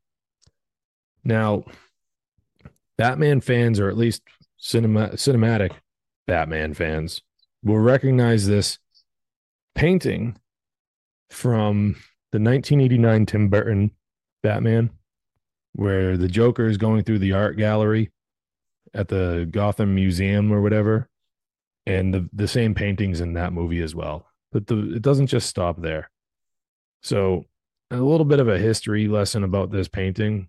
But wait, what happens at that gallery in the 89 Batman? Is that the one that they're defacing all the pictures and that's the one that he stops? I kind of like this one. I think so. But, then he like gasses everybody except for Vicky Vale and whatever. But by the early 20th century, Marlene Dietrich was photographed in a blue boy costume, and Shirley Temple appeared as Gainsborough's youth in the movie Curly Top in 1935. This is when girls and women masqueraded as Gainsborough's blue boy on stage and screen. Doing so, they brought about a gradual feminization of the youth in the painting. Shortly after the painting showed up in the main entrance of the Cleaver family residence during the third season of Leave It to Beaver show in 1959, viewers increasingly associated feminine traits with the boy in blue, leading to his connection to an emergent gay culture. By September 1970, the blue boy was outed in the pages of Mad Magazine in a strip called Prissy Percy. In the 4-panel strip, artist Jack Ricard and writer Frank Jacobs used contemporary stereotypes of homosexuality to contrast Gainsborough's boy in blue with a group of football players. Stereotypes linking the blue boy and homosexuality were well established when Hank Catcham, the creator of Dennis the Menace, cast Gainsborough's boy in blue as a sissy in a multi-panel strip that included a line by Dennis confusing the painter Gainsborough and the beat poet and gay peacenik Allen Ginsberg. Ginsberg, if anyone's not familiar with him, Ginsberg was a supporter and member of the North American Man-Boy Love Association. If you're not familiar with that, it's a pedophile and pederasty advocacy organization in the United States that works to abolish age of consent laws and legalize sexual relations between adults and children. Okay. To go even more about this blue boy and gay fetishization, in 1974, former TV. Ginsberg is also on record of being at Grateful Dead concerts, and he would just like come up on stage with a with a young boy in his arms going, whose kid is this? Is this anybody's kid? And then he would just disappear with the kid. In 1974, former TV Guide advertising manager Don N. Binder, aka Don Westbrook, published the first issue of Blue Boy magazine, an upscale gay bi-monthly magazine with nude photography, slick advertisements, and articles by writers such as Christopher Isherwood and Randy Shits, rescuing Gainsborough's Blue Boy from sissiness. And Binder introduced him as the embodiment of the recently liberated gay man. The premiere issue featured a bright blue cover with a photograph of a young man dressed up as Gainsborough's boy in blue from the waist up. And Binder reappropriated Gainsborough's Blue Boy from the funny pages and transformed a derogatory stereotype into an emblem of pride. Among the gay artists who have embraced the Blue Boy as a symbol of gay emancipation are Robert Lambert, who is a member of Les Petites Bonbons, and Howard Kotler and Leopold Fowlum. I don't know what Les Petites Bonbons is or whatever, but the point about Allen Ginsberg is very important. The man-boy love association. It's sickening, to be honest with you, but the association needs to be made. It's a little bit of a rabbit hole, but it makes sense once you get into the movie and you realize that this character's history has to do with he was beaten and severely beaten, including head trauma, bruises all across his body while his mother watched. Okay. Now we see the little calling card of the Blue Boy in the apartment, in Arthur's apartment. Okay. So they possess the painting, or a smaller version of it. Then, after he confronts his mother in the hospital about all of this, he kills her. But in the meantime, he admits that, like, all this time you told me that I had a disorder. And turns out that's just who I really am. So this is the whole persona, shadow self aspect of Arthur Fleck's character.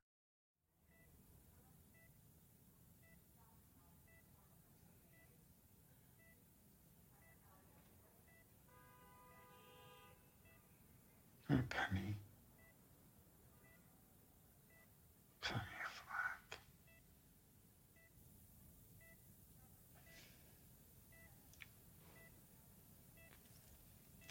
I always hated that name. You know, he used to tell me that my laugh was a condition, that there was something wrong with me. There isn't. That's the real me. Happy.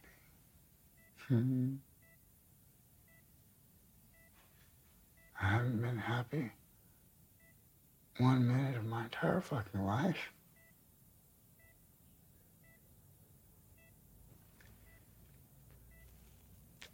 You know what's funny? You know what really makes me laugh? I used to think that my life was a tragedy. But now I realize it's a fucking comedy.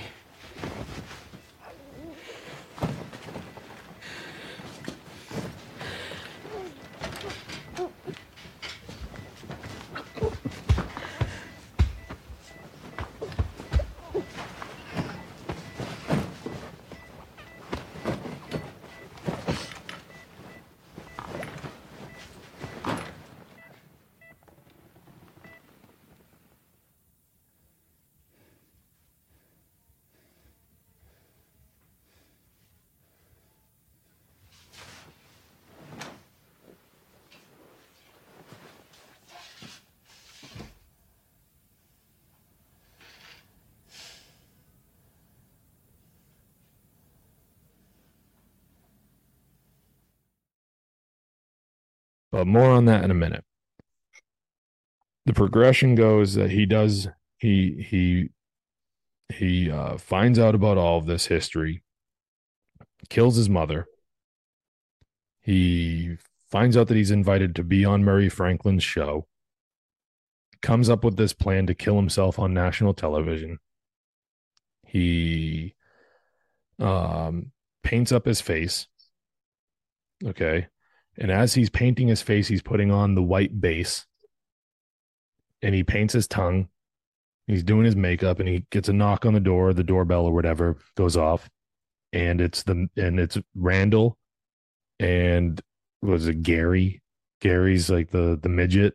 I think his name is Gary. It's Gary. Okay. Oh, sorry. He is vertically challenged. Excuse me. I'm such a bigot. Anyways, and he's met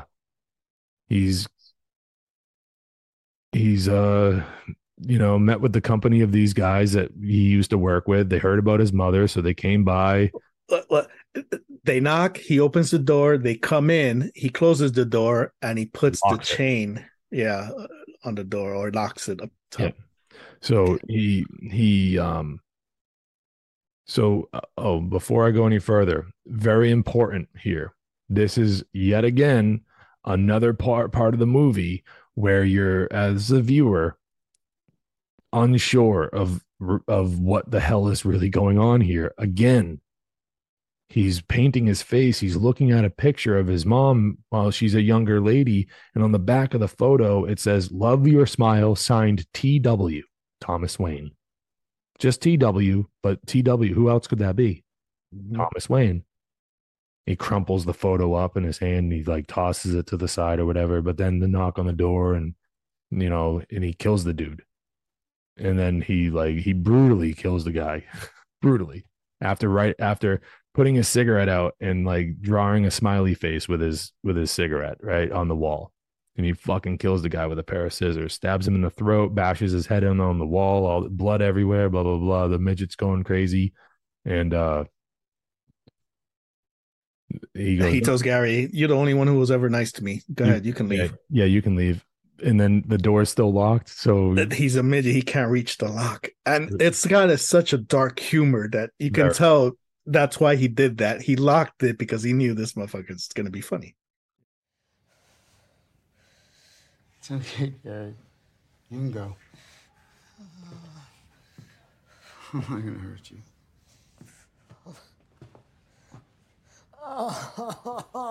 Don't look. Just go.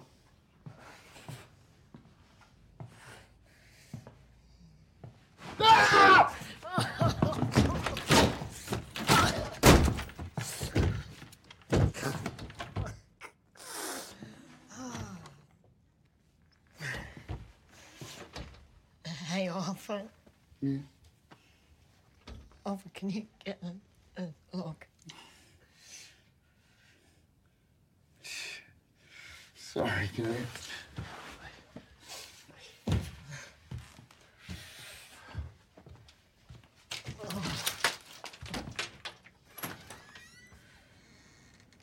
Gary? Yeah. You were the only one that was ever nice to me.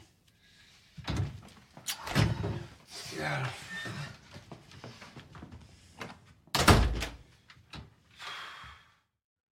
And so he gives him a kiss on the forehead and unlocks the door and lets him go or whatever. And he goes, "I'm going to be on Murray Franklin tonight." Before he lets him go, he lets him know.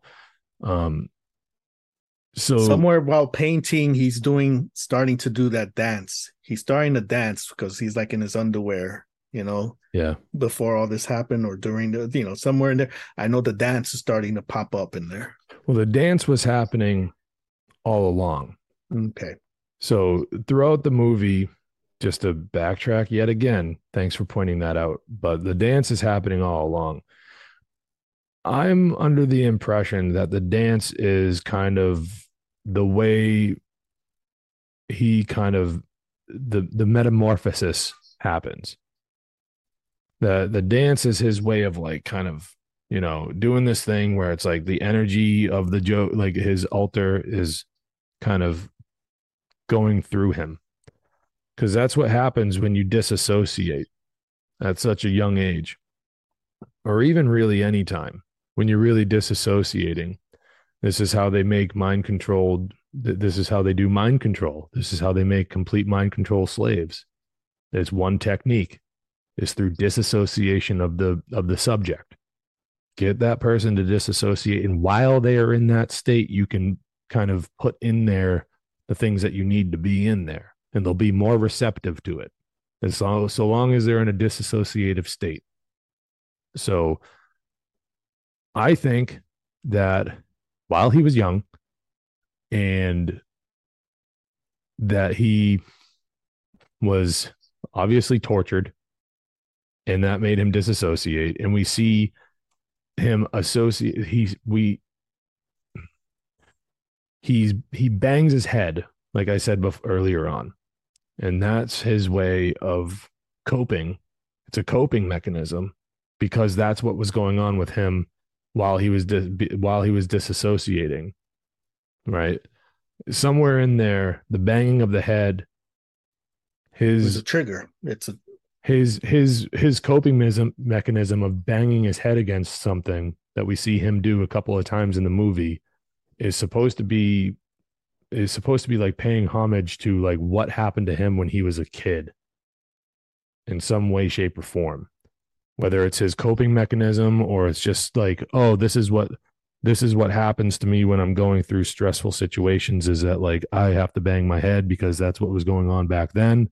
He doesn't understand why he's really doing it. He just knows that that happened to him once, and it like distracted him from the rest of the shit that was going on. You know, I was thinking too of one thing, but it's actually another thing. As you were talking about that, I was thinking about Gollum in the Lord of the Rings hitting his head, but I don't think he does. Yeah, he does do that. But then also in Harry Potter, you get Dobby. Since Dobby was abused by, the freaking Malfoys, he's freaking bad Dobby hitting his head. Again, it's that traumatized, repetitive, like what happens here? What happens here? Let me get to a familiar point. Abuse, trauma. So I don't know. That just kind of stood out to me as you were talking. And somewhere in there, before the killing and or getting painted, he does goes to his girlfriend's place and walks in and sits at the couch, and she comes out and, what are you doing here? That's when we start realizing, wait, why is she freaking out that he's there? Because what was happening, the relationship with her was all in his head. Right. I totally missed that part too. I'm all over the place. But yeah, that was when that was right after he killed his mom. Mm-hmm. And he goes back and he goes, I had a really bad day. And she's like, who are you? What are you doing in my apartment? You're in the wrong apartment. Is your name's Arthur, right? Right. Yeah. That's as the viewer, we're like, oh my God, he's been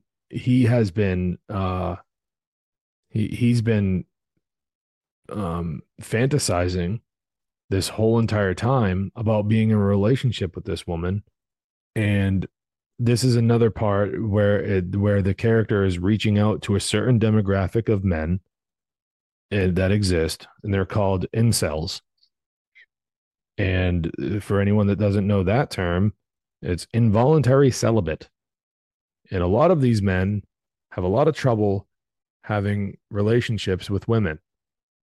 And it can lead to really bad things happening, such as a sense of entitlement when it comes to relationships with women. This is how I think. This is how I think it went down with him, because I think he's obviously an incel. He fantasizes about walking up to the door, knocking on it, and just taking her. And that's the mindset of a lot of incels. They just think that women should be theirs for the taking. That they're entitled to having that type of relationship. Anyways, yeah, another part of the movie where you as the viewer are made to question just what the hell is going on here. Tell you what it did to me. I've seen it only 2 times theatrically, and then watching it again, the video for this. What it threw me for a loop that I was like, wait, hold on. I had to hold the thought until towards the end when this happened. I was like, oh, okay. The thought I had possibility. Do you remember Russell Crowe's movie A Beautiful Mind? Ever heard of it? Or what that sickness is where you interact with people who aren't really there? What that mental illness is? There's a name for it, and I can't remember what it is. But that's what I thought was happening to him. That in his mind he created this woman and a daughter, and that's what was happening. But they didn't really exist. But the film showed that no, they do exist. It's just he initially saw them in the elevator, and then he inserted her into his life thinking that he had a relationship with her when he did it. So I was taking it to another form of mental health where you're interacting with people that don't even really exist. Yeah. Yeah, I can see that. But yeah, it's for sure they do exist. I mean, in the film's reality, you know, in the setting of the film, they do exist. But yeah, this is just, you know, this is how it really kind of comes down to it about the mindset of an incel. Is there's a large, not large, but there's a large portion of the incels that think that they should just have access to women like that, where where they just not like the point is that they can just knock on the door, the woman answers the door, and it's like you have no reason to think that she'll be receptive of this type of behavior, but he goes and does it anyways, and it's quote, wrap it in quotes, well received. That's the fantasy of an incel, is that they'll be able to just thrust themselves upon a woman and that she won't be like, fuck you, motherfucker, and like beat him up or defend themselves, that the woman will be just submissive, you know. And that's another part about this too that's just coming to mind now, is the whole idea of like the abuse victim cycle, where it's like this dude has spent his whole life being submissive. He just wants somebody to be submissive to him. He wants to be the dominator for once. And that's what he sees himself being with his fantasized relationship with this woman from down the hall, you know. um there's something that I wanted to make sure I tied in here too. Now that we're past that, the whole fantasy land thing, is now we start seeing him kind of merging the shadow with the persona. They're becoming one. So what's going on here is when he confronts his mother in the hospital room and he smothers her, before he does it, he says, I used to think that that was my condition. Turns out it's just who I really am. Okay, so he's had this split the whole time, and now he's like fully in, like not he's fully embracing it, and he's integrating it more into his self. Okay, so the ego and the shadow are coming together. Okay, where Arthur was always like being wicked submissive, and then Joker is in there somewhere toiling around being, you know, being the jester. I was just gonna say the jester, bouncing around, la da da da da. Hi. Because that was no, the trickster. Sorry, because Trickster, okay. Carl Jung had many archetypes. One of them was the shadow. Then there was like the child, the mother, the anima, the animus, and like the trickster was also an archetype of the unconscious, like the collective unconscious within, you know, that exists within each individual type of thing. Anyways, so he becomes, and then, all right, so let's jump back to after he kills his old workmate and his old coworker, if you will. And then he's in full makeup, right? And he's going down the stairs and he's dancing on his way down the stairs. The music playing is Gary Glitter. Gary Glitter Gary Glitter was found guilty of do I have it pulled up here? Yeah. Gary Glitter. So Gary Glitter was found guilty on on child rape charges and sexual assault charges and things of that nature through the early 2000s. let's see. Yeah, so it's really sick stuff. And Gary Glitter, in an interview with BBC News in 2006, Glitter denied that he was a pedophile and claimed not to have knowingly had sex with anyone under 18. He said that he had hoped to put his life back on track and have a career after he left prison in England. He continued to blame the press for his downfall and called them the worst enemy in the world, alleging that they had paid girls in a bar to arrange a photo scoop. Glitter did not comment about his previous conviction for downloading child porn several years earlier.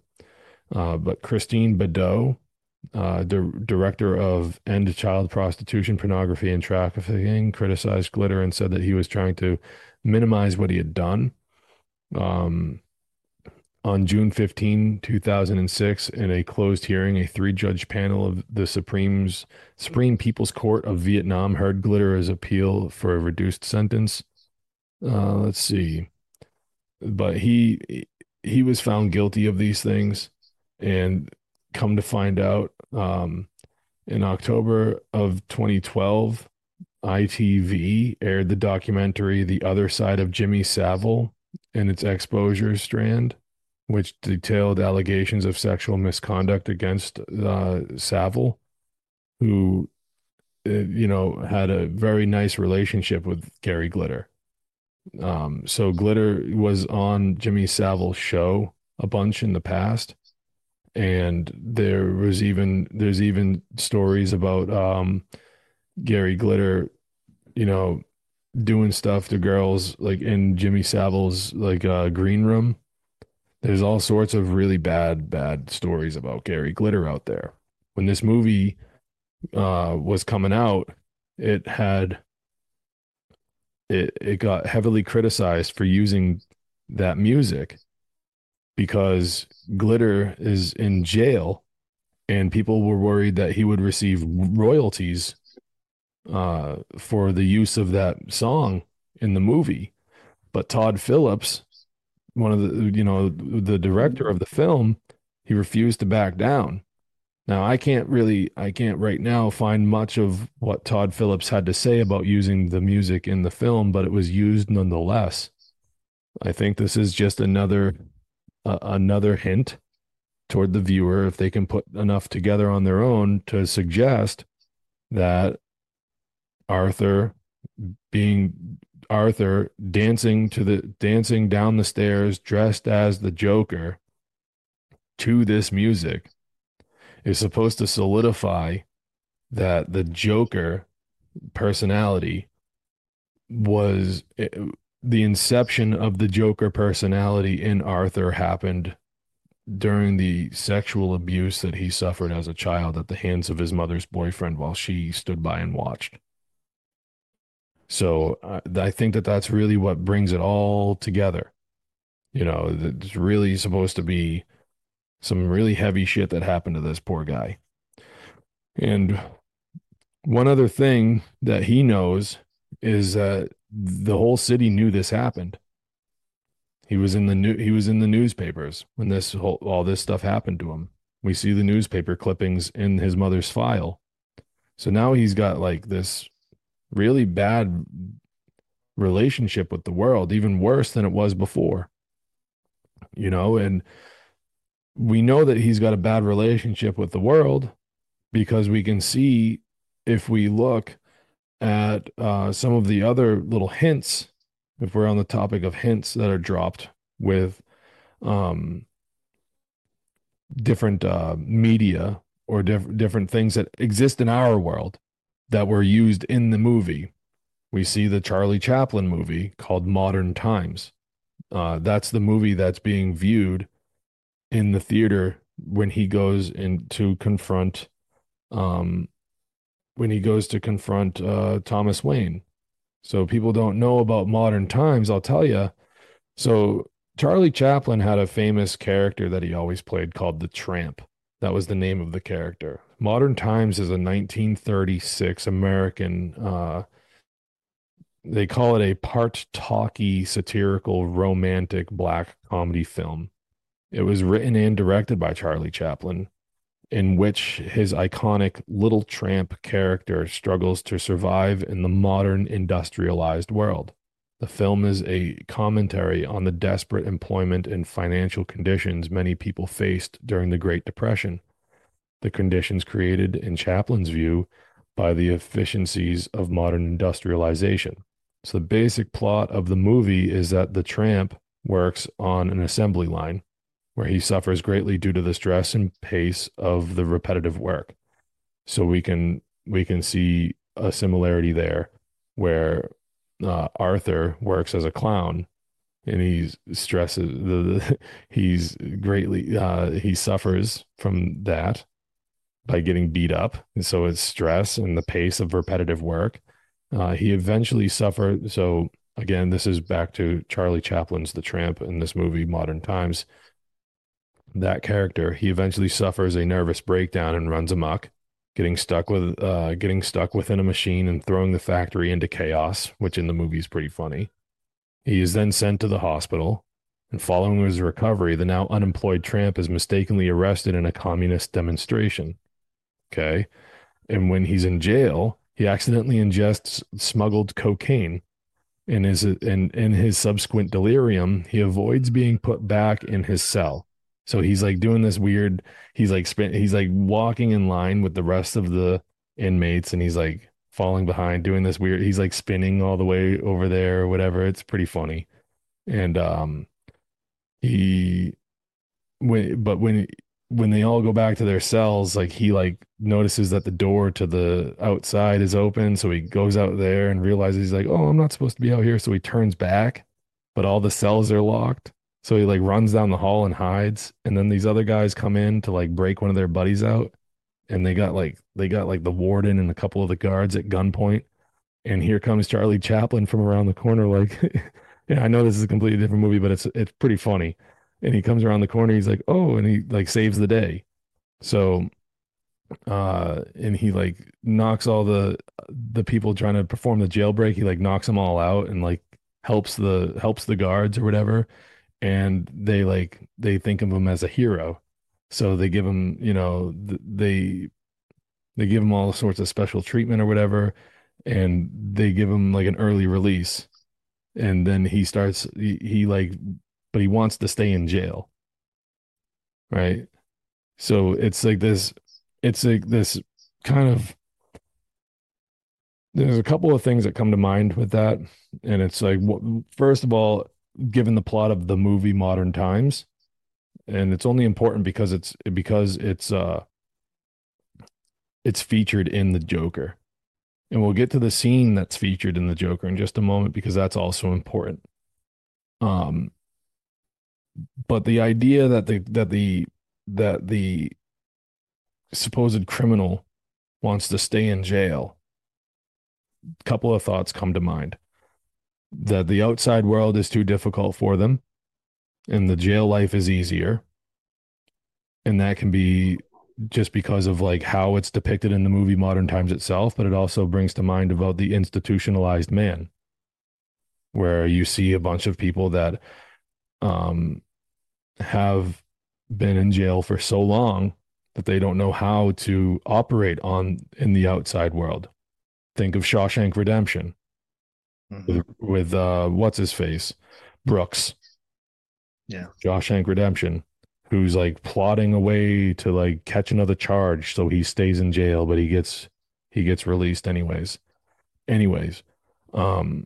That's what comes to mind here. There's very much similarities in the plot line of Modern Times with the Joker, where you see this city where it's like industrialized and it's really hard for a guy like him to get a job, and he gets caught up and like he wants to, I think it's even hinted at that like he might even want to go back to the institution, he might want to go back there.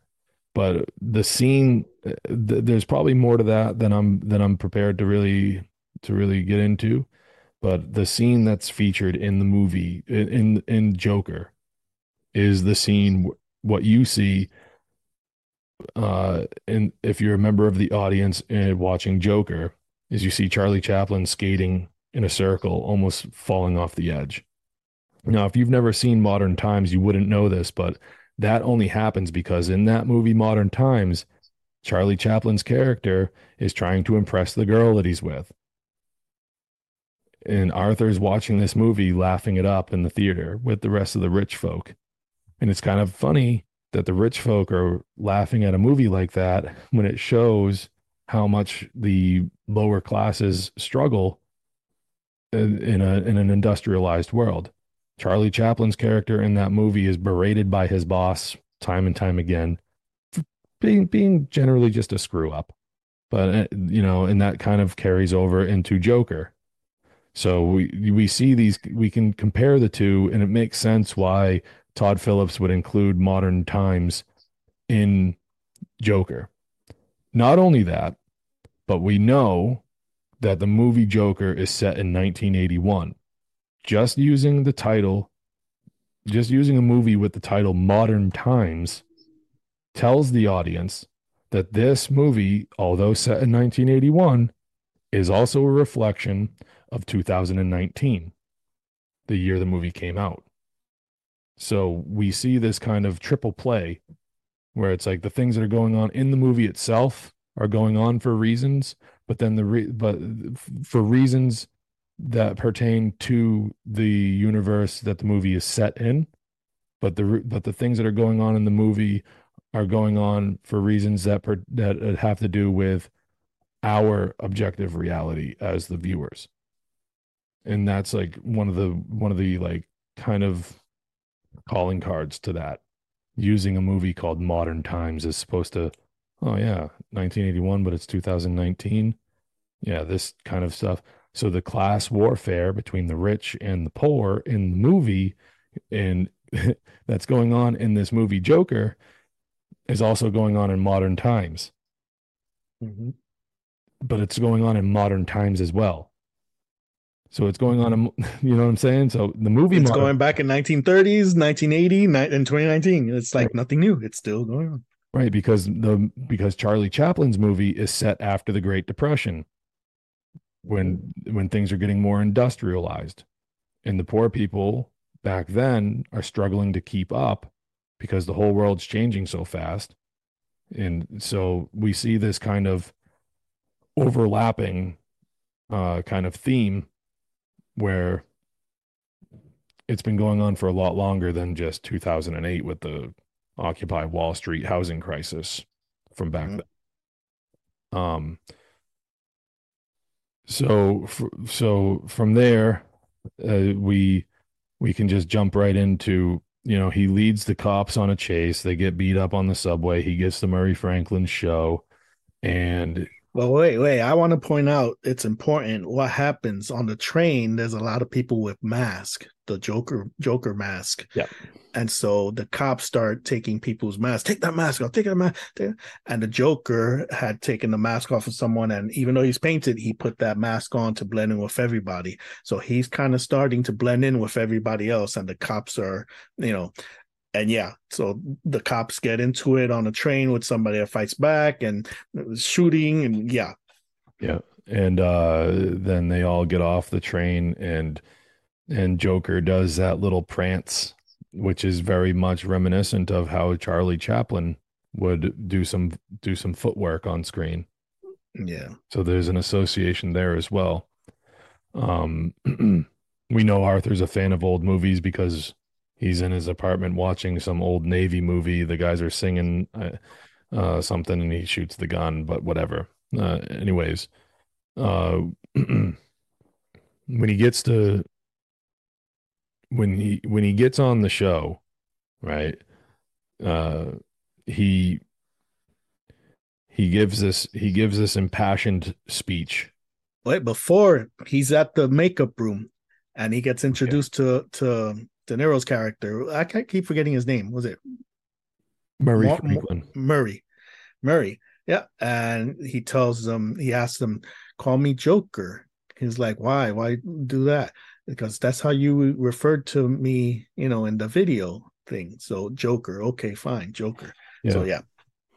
And I remember that Joker / Arthur was rehearsing this, because he's in his apartment and he's playing a video. Ladies and gentlemen, welcome actor whatever, and an actor comes out played by Justin Theroux.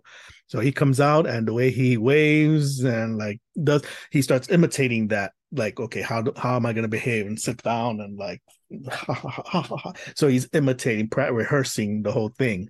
So yeah. Yeah, and then he takes out the gun. Yes, and he imitates the suicide. Yep. Yep. Another important dark thing in this movie, suicide. So not only was it in a joke in the elevator and in the hallway, now in the real world, he's talking about killing himself on the show. Yep, blowing the brains out of the back of his skull, and but he gets on stage and obviously he has second thoughts, but he gives this impassioned speech about Okay, I'm sorry. It's just, it's been a rough few weeks, Murray. Ever since I killed those 3 Wall Street guys.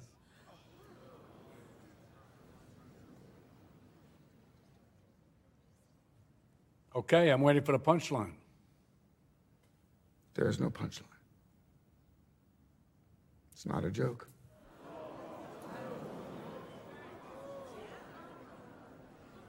You're serious, aren't you? You're telling us you killed those 3 young men on the subway?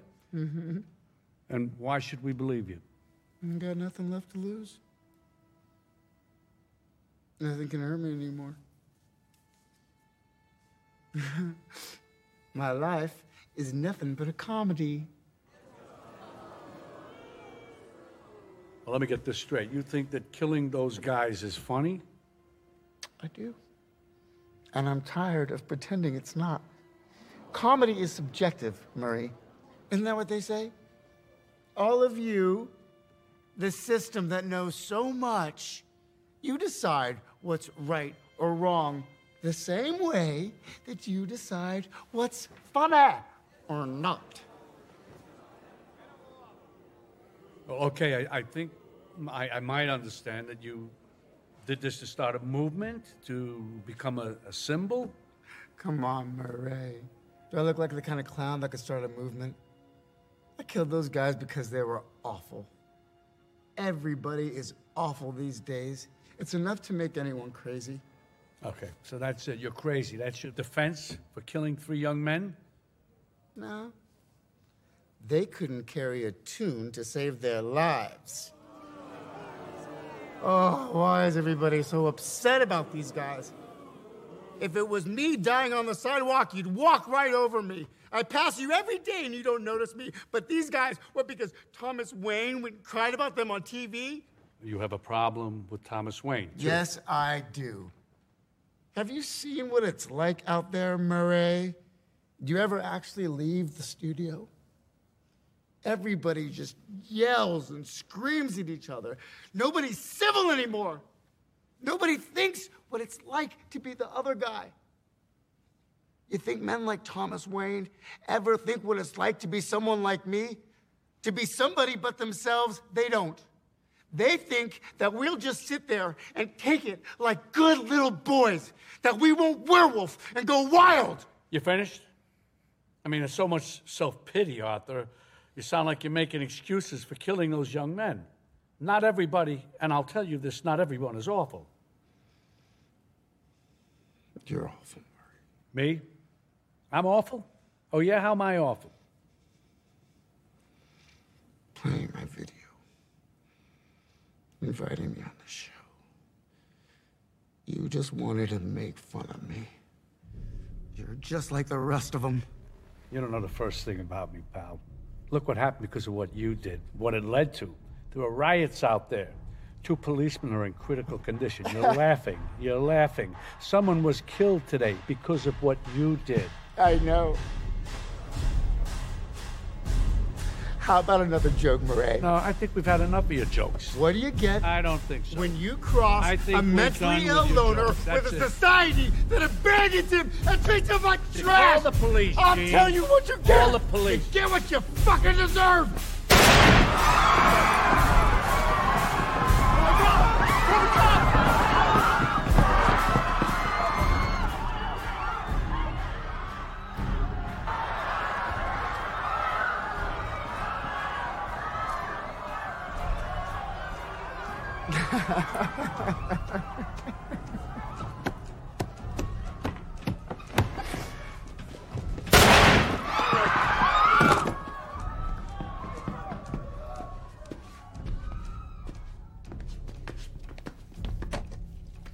Good night. And always remember, that's...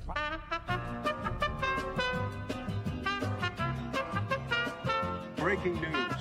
Popular TV talk show host Murray Franklin shot dead tonight on the live telecast of his program by one of his guests. Introduced by Franklin as Joker is currently under arrest. Strangely, said it was merely just a punchline to a joke. I think we've done with a society that abandons him. Again, Murray Franklin dead tonight. If it was me dying on the sidewalk, you'd walk right over me.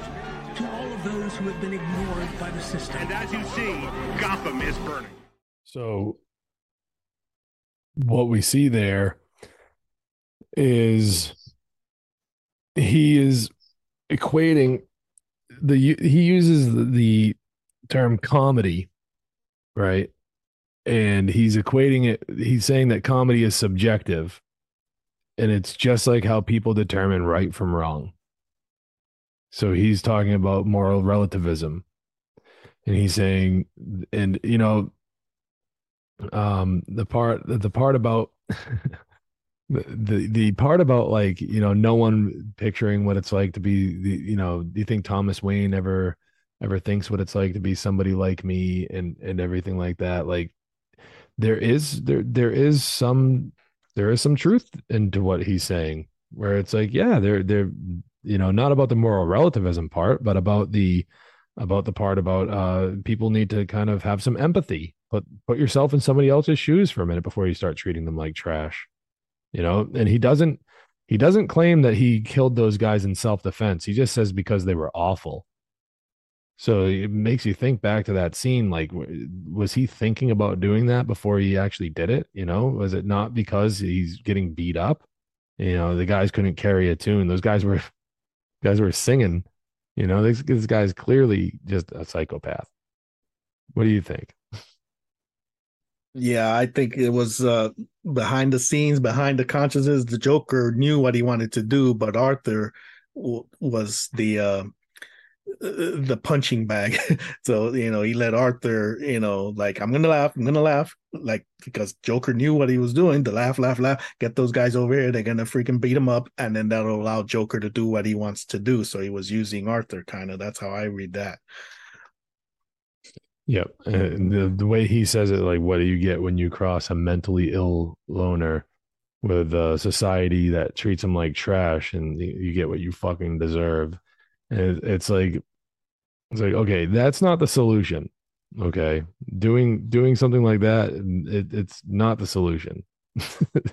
And, you know, would he have been mentally ill if it weren't for the trauma that he suffered from as a child? You know what I mean? Like, it just brings to mind this idea of, like, the many different ways to find, like, a solution. How do we heal, you know, to bring it kind of into the whole, like, natural law kind of domain of natural law. You know, it's like part of the whole point is trying to, you know, treat people right, you know, to learn objective morality, to treat other people right, other living things right, you know, correctly. And, you know, that scene, it just kind of seals the deal on the whole thing. What do you think? Well, I think it just takes it to the extreme. However, it's that consequence. It's turning consequence on its head, because I, for one, kind of tend to agree with Joker. You know, right there is like, you get what you fucking deserve. Because when you look at it, it is people like him, people like Hollywood actors. Everybody knows what's going on. Everybody knows the class warfare thing, but nobody really uses their place, you know, their mantle to point it out and do something about it.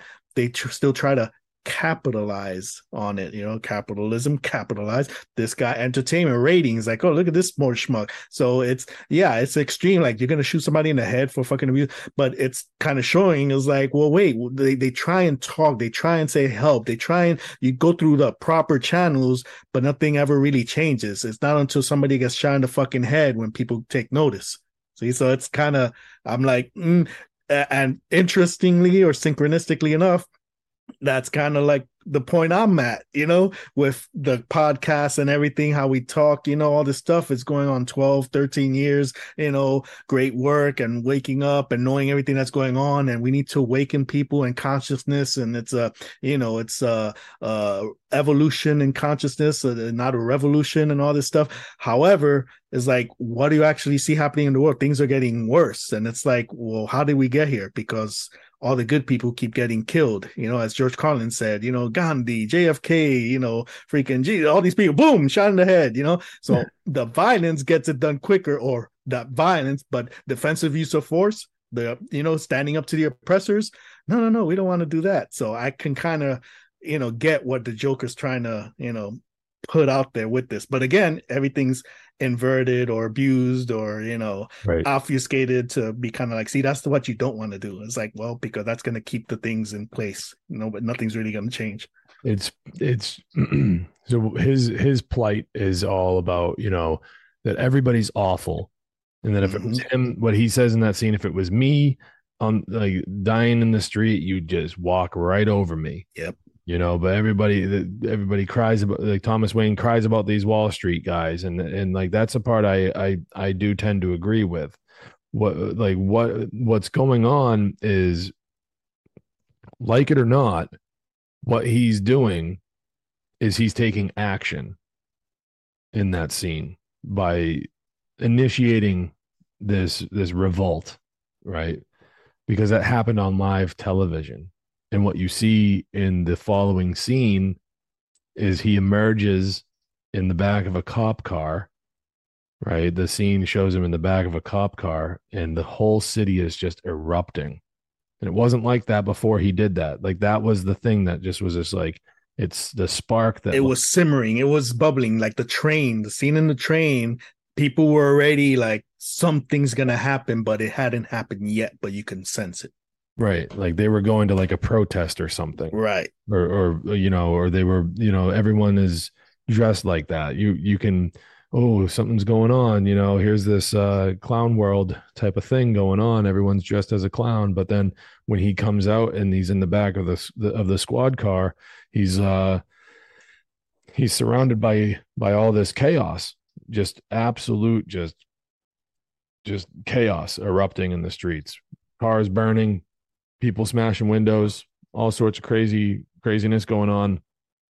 And you're watching this go in the movie, and you're like, oh, this is going on because he shot Robert De Niro in the face on live television. Everyone's like, oh, now's our chance. Let's go. Let's do this. And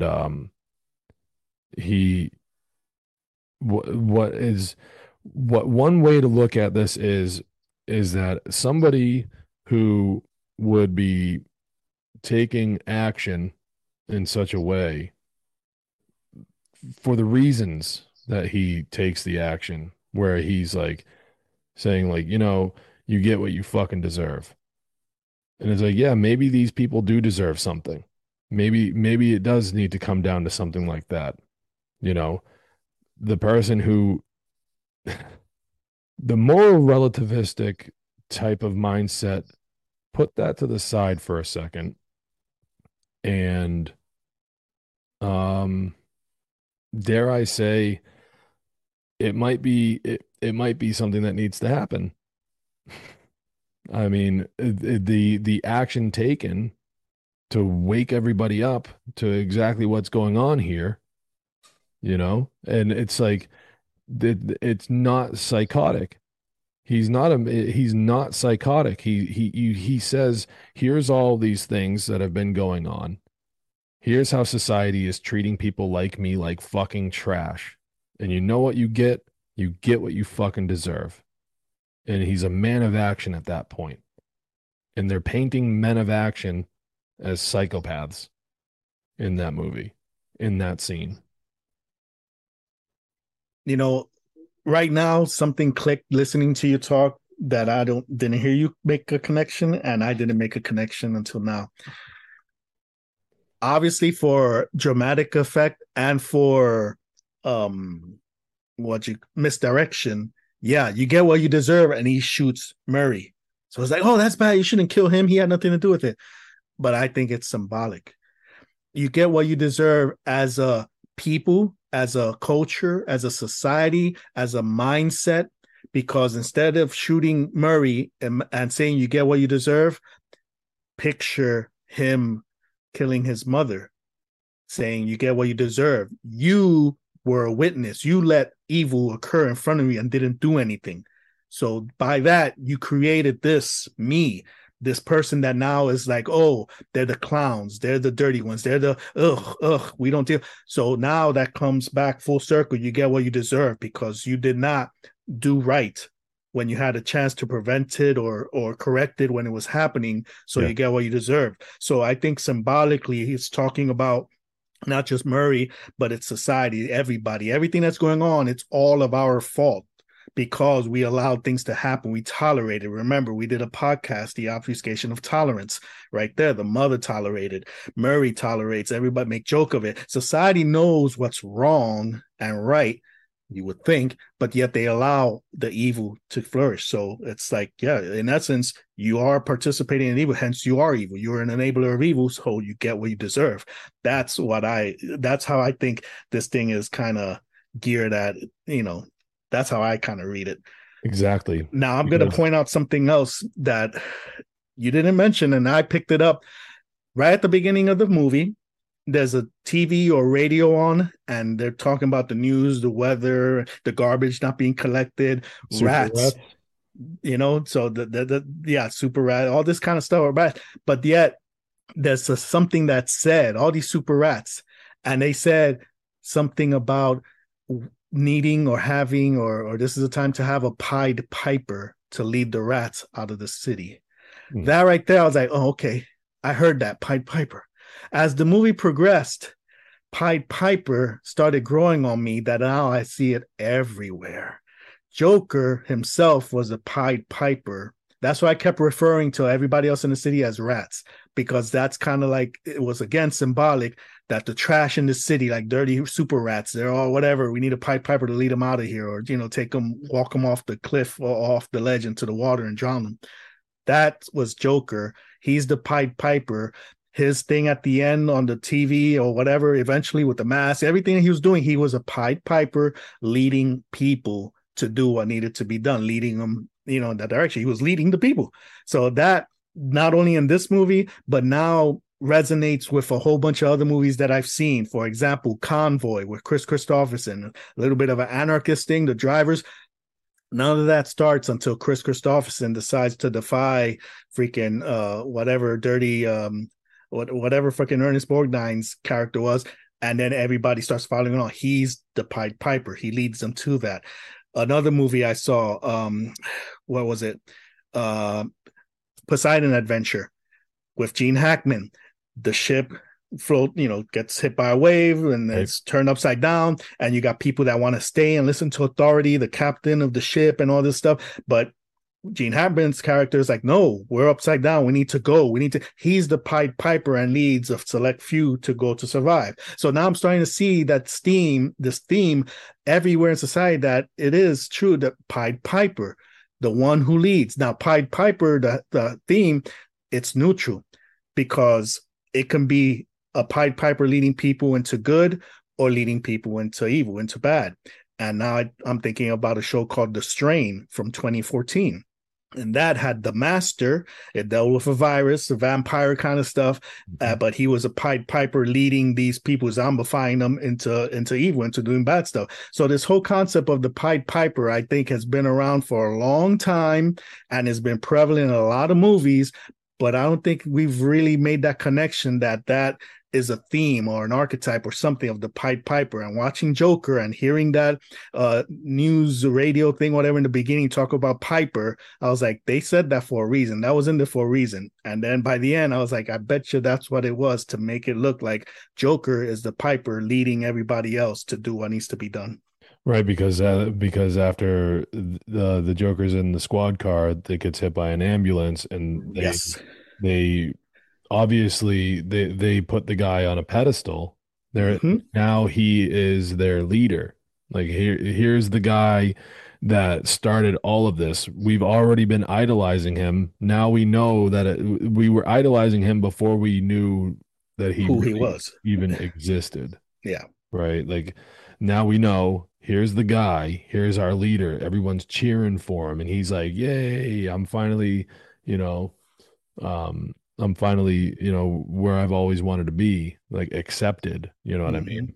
And so about that whole thing that you were hitting on about karma, and you get what you fucking deserve. Right. And he's like the man of action. Like, you know what I mean? He's like the actor, you know what I mean? He killed his mother. He kills Murray. And then the very last scene of the movie, oh, by the way, the reason why him getting noticed is such a big deal is because he's a solipsist. He's a solipsist. He's a nihilist. There's a scene in the movie where he tells his therapist, as she's like saying, "Hey, we got our funding cut and everything." He's like, "I didn't think anything was real. I didn't think any of it was real." Like all this solipsistic kind of attitude. But he kills his mother, kills Murray. Then because of his actions, the chaos, the riots and everything erupt. Then we see what happens to Thomas and Martha Wayne in the alleyway. They get murdered. Okay, that's the classic, this is when Batman was born type of thing. And it's like, oh, a very kind of strange and unique take on it, that it's, the riots that the Joker caused that leads to Batman, being born, because in the lore, it's widely known that that's the night when Bruce Wayne kind of stopped being just Bruce Wayne, and that's when he became Batman as well. He just doesn't know it yet, and he finds out, you know what I mean? So then anyways, then we see him in you didn't catch it. What? So originally the Waynes come out of watching Zorro. Yeah. All right. In here, if you paid attention, and it ties into something you said earlier, they come out of watching Zorro, but it's Zorro the gay blade. Yeah. So again, so it's Zorro, but then they put that homosexual, that thing in there. I was like, interesting that they twisted that up to put the gay blade, not the regular straight Zorro. Right. And blade is always in occult symbolism. Blade, it can be known as like the phallus. Yeah. You know what I mean? So they get the Waynes get murdered, and it's all because of the riots. And now we see that it's a catchphrase now, and we know that because when they're getting murdered, the guy goes, "Hey Wayne, you get what you fucking deserve," and then he blasts them away. Yeah. And the pearls and all the typical, Thomas Martha Wayne stuff goes on. You see all over the place every time. We don't need to see it again, but we saw it again. It was just a different take on it. And then we see Joker being idolized by the crowd, and then we see Arthur back in a mental institution being interviewed by the lady, and he's like laughing about something, and she's like, "Oh," he's like, "Oh, I just thought of a joke." How does he say it? He goes, "Oh, you wouldn't get it."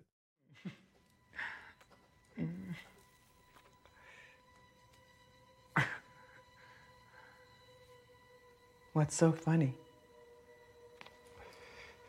It's just think of a joke.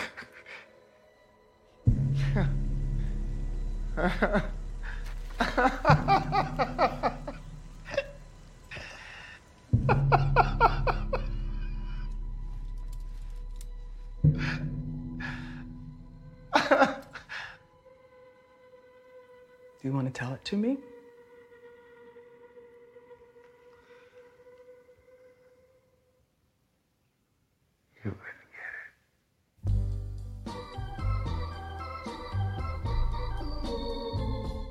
Yeah, she said, "Well, what's so funny?" It's like, And it cuts to Bruce Wayne standing in an alleyway alone over his dead parents.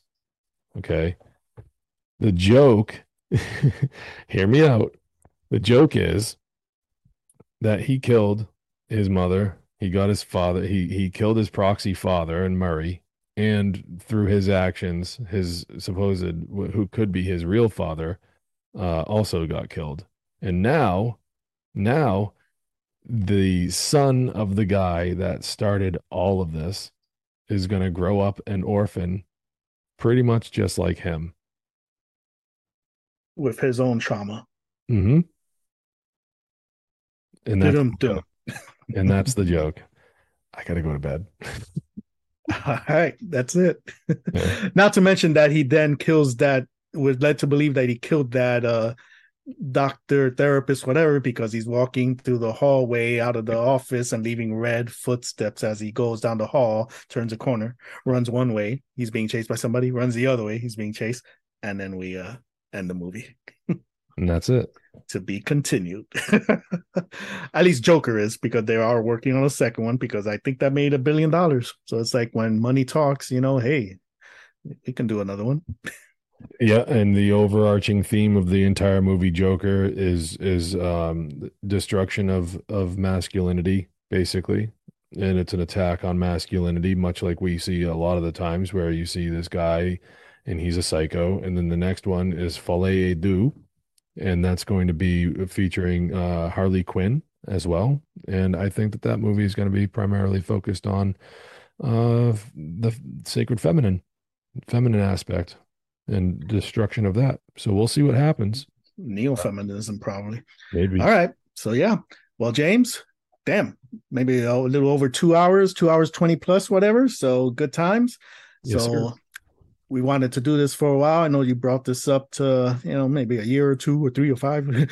A while back, you brought this idea up of doing this. So I'm glad we sat down and did this, and made me discover some stuff, because watching it the second time, my radar was up, and like I said, I picked up the whole few new things. And you did say about the two hands, and if I watch it again, I could have swore that Arthur did not smoke.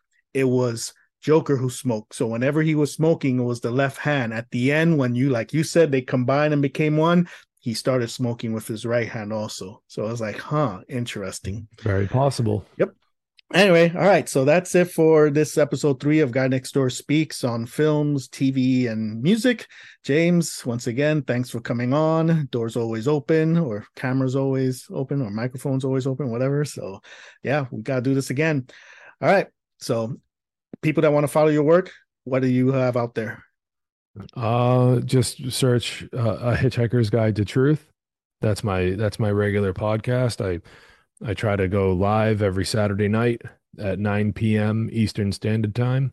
And I got a couple of months worth of shows booked as it is right now. So coming out in the new year, swinging, and it's really great. So come on over there. Go to freeyourmindne.com to check out my website, and find more from me, to get in touch with me in the various ways that you can. So that's about that. So just come and find me, and please watch my show.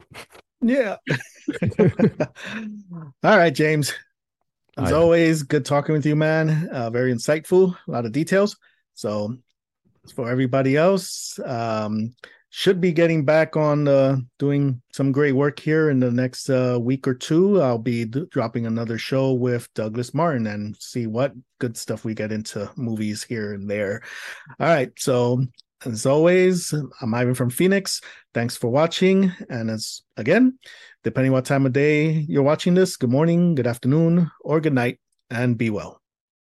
All right. So as you noticed, the backgrounds have changed some for some of us. It's another day. And after beginning the edit, I know I'm snitching like a mother, ain't I?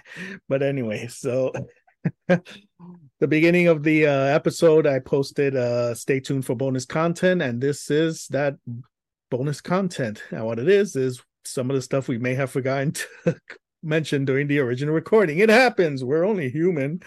Anyway, so James, here we are with some bonus stuff. What are some things that you think we missed that we probably did or didn't or whatever, but it was all you. It's your fault. I'm just saying. It is. I take full responsibility for this. Take it like a man. Yeah, take it.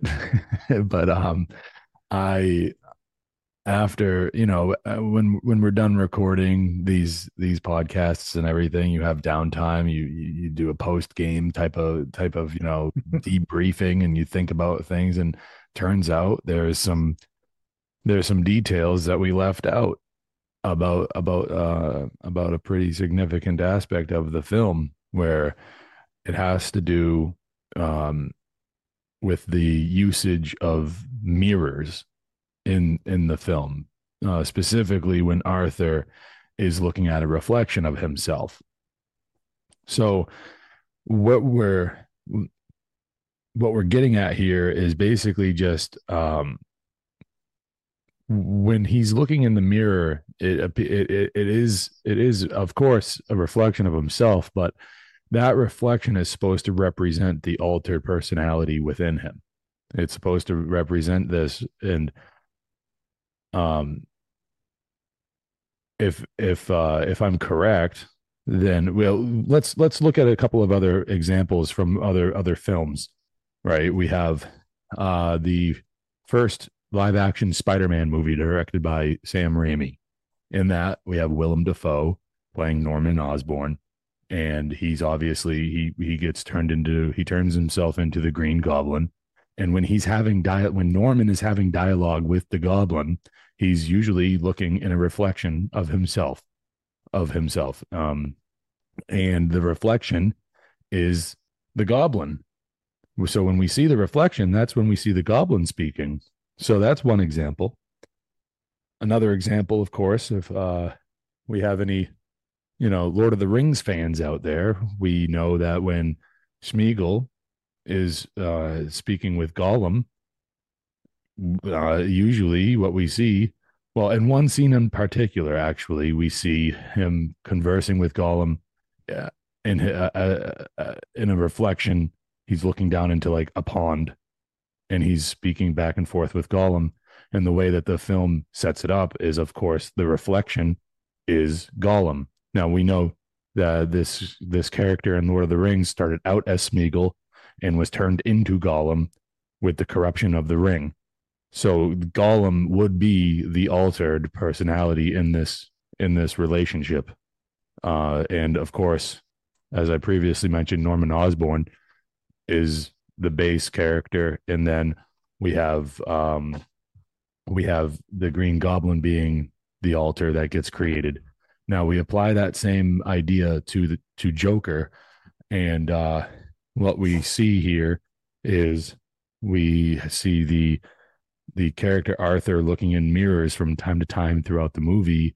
And what you mentioned is that actually one thing that we actually missed out on is that the opening scene is not just him, twirling that sign around and getting beat up. The opening scene is actually him looking in the mirror and putting on his makeup, forcing him, like using his fingers like fishhook style, pushing up his mouth for a smile, and a tear is running down his face. This is to me a sign that we're looking at a severe, like an individual who does not like what he sees. He's tormented. Something's going on within him, and he's looking in the mirror. And I believe that the reflection is Joker. So whenever we're seeing Arthur look in the mirror, we're not looking at Arthur looking in the mirror. We're looking at the reflection. Okay, like it's not like the camera pans around at all. It's always like a shot from the back, and the camera's focused on the mirror itself. I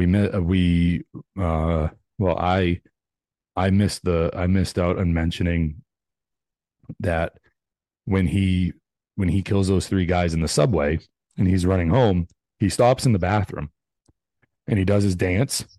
And the dance is a symbol of metamorphosis, where this energy is running through him.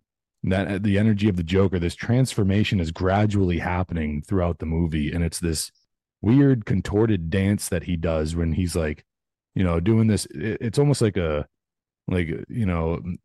would you call it? It's like a it's like not a blossoming, but like a flower opening. He keeps doing like an open close kind of thing. Remember how he did that Wayne's World? So it's like like you said, transition. It's like a blossom. Something's coming out, cocoon, metamorphosis, like you said. So that's what it is. Like something's opening up kind of thing. Right. An alien coming out of the chest, like a Joker coming out of him. So that's the movement. Right. And what it reminds me of is it's vaguely reminiscent of people that practice Tai Chi, where they're moving their body. They're moving their limbs around, and they're kind of twisting their body up and using that spiritual energy and forcing it from one end of the body to the other. And it is vaguely reminiscent of that. Also, it's kind of reminiscent of an interpretive dance. But I suspect that this is the metamorphosis period from Arthur integrating the shadow self, which is the shadow self within, like we mentioned before, the shadow self within Arthur is the Joker. And it's a slow integration. Now we see him looking in the mirror after he kills those three guys. And if I'm remembering the scene correctly, it's a very dark room. And the mirror is showing a reflection of a person who looks borderline demonic. And maybe we can throw a picture of that up, at this point. And then what we see again is we're going to take this right up until we're going to take this up to a couple of different points. So one of the reflections actually does not involve a mirror at all. It involves the scene when he's looking at the newspaper, the front page of the newspaper, and he sees himself on the front page of the newspaper, but it's not a reflection of him at all. It's a caricature of this clown that killed the guys on the subway. He knows that it's him on the front page. He sees himself as that caricature of the clown on the front page. He knows that's representative of him. He tries to mimic the facial feature, the facial expression, of the cartoon depiction of him that's featured on the front page. That in itself is a sort of reflection, because he's looking directly at it as if he's looking at a mirror, and he actually likes what he sees. It's feeding into his narcissism, and he's happy that he's getting attention. Now, whether or not he actually likes the cartoon depiction of him, because it does look very demonic, the newspaper, if I'm not mistaken, it does look like a demon clown on the front page of the paper. And he tries to, he like does Pennywise, that. Like Pennywise. Yeah, he snarls his teeth, and tries to mimic the facial features of the front page of the paper. And then we also see him looking in the mirror when his coworkers are giving him some shit, and what else do we see? No, when he goes to collect his things after he gets fired, during that scene, he grabs a mirror from inside of his locker. And for a brief moment, he has a look of disgust on his face when he looks in the mirror, and then he grabs it as if to say, I don't want to look at myself. So it's a lack of self-respect, not in the sense of like treating yourself right, but like to look at yourself and to assess yourself honestly, to know where you're at. He doesn't want to do that. He wants to avoid that. So, and then we take in the idea that this reflection of himself, it's a symbol of the shadow self within him. So that's just further, reinforces my point about not wanting to take a good look at yourself, because this is a struggle between the persona and the shadow self, actually having a struggle of integration. And then what we're looking at is just this dude who's going through this.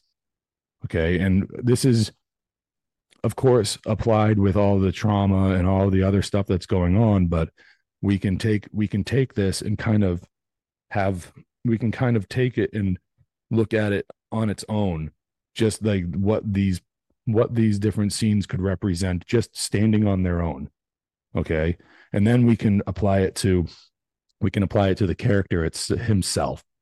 So we're looking at somebody who knows that somewhere deep down inside of him is this extremely violent person, and he's wearing a mask to try to please people. This is indicated when we see him laughing right before he gets chewed out by his boss, right? Not from when he gets fired, but when the sign gets taken from him and he goes back to his workplace and the boss is like, "Where's the sign, Arthur?" And he even gets told that the other guys that work there think he's a freak. That's a line that he has to hear, which is unfortunate. But he's in the changing room and somebody tells like a stupid joke and he starts laughing that insane laugh of his. And then as soon as he exits the room, he just shuts it right off. Hey, Gary, you know what I've always wondered? No, I don't. Do you people call it miniature golf, or is it just golf to you?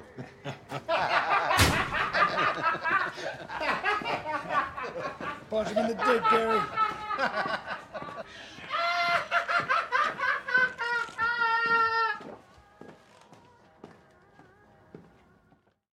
So we as the audience can tell that like he's faking it. He's doing it so he can feel like he's fitting in. So he's got this mask on, and it's not even the makeup. See, when he puts the makeup on, that's when he's his true self. Okay. We've never really known a Joker in the whole lore of Batman that has had a name other than Joker. Now there's been other depictions where it's like, oh, Joe Chill or Joe, like other weird things, but it's never been as popularized as it has been with this movie. See, the big thing about Joker in general is that you never know who this guy really is. He's just Joker. So he is the embodiment of a shadow character. Okay, he's like, so not to derail too much, but and I'll keep it brief because there's a lot to go into this, and it's like completely different. It's like a completely different episode. So we're just trying to talk about Joker here, but it does. We do need to mention very briefly that Batman is the shadow archetype applied to Bruce Wayne. So Bruce Wayne is the mask, Bruce Wayne is the persona, and then the shadow self of Bruce Wayne is Batman. Okay, and then of course Batman has a shadow, and it's supposed to be represented as the Joker.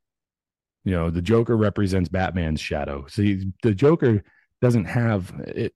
It gets complicated from there, but the Joker doesn't have a mask. But for the first time, in cinema, we really see the Joker having a mask, and that is Arthur Fleck. So when he puts on the makeup, that's his true self, and we know that because of what he says to his mother in the hospital room before he suffocates her to death. That and through the metamorphosis like that he goes through with the dancing and this and the crimes and the what have yous, we see this kind of trend going on. And then the first time that he's able to actually like look in a mirror and feel like he's at balance is right before he kills that dude in his own apartment. And he's putting on the makeup and he, wipes his tongue with it and everything like that. And he's like finally, focused on something of what he's going to do next. I think they may have hinted in the 89 Batman, because if you remember, before anything of a Joker, there was Jack, whatever, what was his name? Nicholson's name, Jack something. He was Jack whatever. And then after he becomes the Joker, Jack Palance's character says, "Jack, how do we cut a deal?" He says, Jack is dead, my friend. You can call me Joker. And as you can see, I'm a lot happier. And then he kills him. But then later on in the movie, he paints his white face with the skin color tone so he can put on a mask of being Jack. See, so it kind of resonates with what you're talking about, that once he actually is the Joker, now he has to wear a mask about being that other person that's not the Joker, you know. Right. Well, Jack Nicholson's Joker is more consistent with the Joker that we saw in the Alan Moore comic called the Killing Joke, where he gets pushed into a vat of chemicals, right, and then he comes out and his skin is all bleached or whatever, and he looks all crazy. He's got the crazy, you know, he's scarred up, and it looks like makeup and all that stuff. But yeah, you're right, and I just left that out too. But when we're talking about, you know, a very, like, you know, that's a more classical depiction where it's like you're not really seeing him as his original self throughout that movie in 1989 in the Tim Burton movie. You're not really seeing the Joker character as his you know, original self, quote unquote original self, as much. It's not as heavily stressed upon as much as it is in the 2019 Joker movie. Right. When you know, Arthur is going around and you see what this guy has to deal with on a day-to-day basis and like and everything like that. So that's why it's more, in my opinion, more important to kind of focus on that aspect, and why that's like comes to mind more so than the 1989 Tim Burton movie. And funny that you mentioned about painting the face to look regular. And in the Heath Ledger depiction of the Joker, right? We know that he's wearing makeup because throughout the movie you can see different scenes where it's like kind of running down his face or it rubs off or whatever. But then you see when they shoot Commissioner Gordon or whatever, he's got all the makeup off so he can blend in and pretend to be a cop. Yeah. So I mean, like, that's just another time in cinema where you see the Joker, what the Joker's face would look like if it weren't for the white and the red and how the Joker typically looks. Which way they go about it, you know, is different from time to time, of course, but like the same effect where you see the skin, you know, you see the skin without the makeup, or the other way around in Jack Nicholson's case. But yeah. So yeah, that's basically it with the mirrors. Now, in certain occult practices, the mirrors are used in magical rituals. Now, I'm not very well versed in this, but I know that actually does exist. But what we're looking at is not really necessarily a magical ritual with the Joker, but it's interesting to kind of point out when it comes to, like, you know, seeing other versions of yourself, maybe, you know, like realities. What's reality? You had pointed out to me earlier with the Matrix has that mirror that he puts his finger in there and boom, you know, so mirrors again, reflection of, you know, going what's real, this reality, that reality. So you don't know, you know, what's real or what's not, who you really are or who you aren't, you know? Yeah, exactly. So, yeah, we covered something else that I wanted to make sure that we mentioned was that this guy isn't something I may have gotten wrong in our original take on this. Was I may have implied that this guy was just a completely submissive person. Now, when it comes to his interactions with others, it seems that that's definitely the case for about the first half of the movie. But we don't necessarily need to take away from that he's completely submissive, in the sense that he's not feeling the need to lash out and to defend himself. I believe that feeling is being heavily suppressed within him, and it's clear that that's kind of happening because after he gets chewed out by his boss over that stupid sign that got stolen and destroyed by those punks at the beginning of the movie, we see him in an alleyway and he's viciously beating like some trash in the alleyway.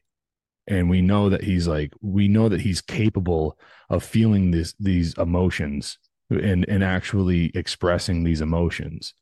So I don't think that we could really classify him as somebody who's necessarily like a sociopath. I think that he just disassociates, because a sociopath typically is a person who just like doesn't really have a full range of emotions. And that's my understanding of it. Like, definitely like a psychopath is somebody who doesn't feel a full range of emotions, and I believe that applies to sociopaths as well. And they just seem like there's something off. But we know based on certain events that happen in the movie that this character, he does feel a full range of emotions. He feels sadness and anger and happiness, and we notice that throughout the movie. So I wanted to make that point as well. um Another point I wanted to make sure that we cleared up is because by the time we got to the end of the movie, I was pretty groggy, and I'd been up for quite a while. And now I want to try to explain a little bit better my take on the end credit scene. So he's talking, not the end credit scene, excuse me, the scene where he kills Murray on live TV. And he's talking to the audience and he's comparing comedy to morality. Okay. He's saying comedy is subjective. You people get to decide what's funny, and he points at himself, and what's not funny, and he points at Murray. And then he said, it's just like how you people decide right and wrong. So he's comparing right there morality. He is not the moral relativist. He may not be the moral relativist here. It's unclear to me at this point in time whether or not he's a moral relativist, but he is definitely calling out society for being moral relativists. And he's saying that I could be the one dying in the street and you would walk right over me. Nobody's decent anymore. And he is the outcome of that. Okay. So that's another look at this final scene, this not final scene in the movie. I keep calling it that, but I hope that the audience, you know what I'm saying, Ivan. I hope the audience can follow me, because I'm a fast talker. One of the climax, one of the climax end scenes, is that the television studio part. That's a big shit right there. But right. consequence. He is the consequence of all these actions. So hence, what happens with a consequence? You get what you deserve. So that's why all that connects right there. It's like, look, you guys kept believing this, acting this way, valuing this, and belittling people like me. And like you were saying with the rage, yes, the rage is inside, but fear and cowardice keeps it in a victim thing where you hit yourself like, why am I so stupid? That's why he's banging his head. That's why he does stuff. Then he exerts it a little bit to the trash, and then it gets to, fuck it, I'm gonna exert it on the people who have been suppressing me, and that's when it goes physical to some others. So it gradually elevates to harm yourself, harm inanimate object, now taking it out to the actual aggressors. Yeah, the reason why I can't confirm that whether or not he's a moral relativist or not is because he kind of openly admits to being a nihilist in a roundabout way. When he's talking to Murray in the green room, he said, I don't believe in any of that. I don't believe in anything. I don't believe in those protests. I don't believe in anything. That's typical of a nihilist. That's a very shorthand version of the definition of nihilism, is the belief in nothing.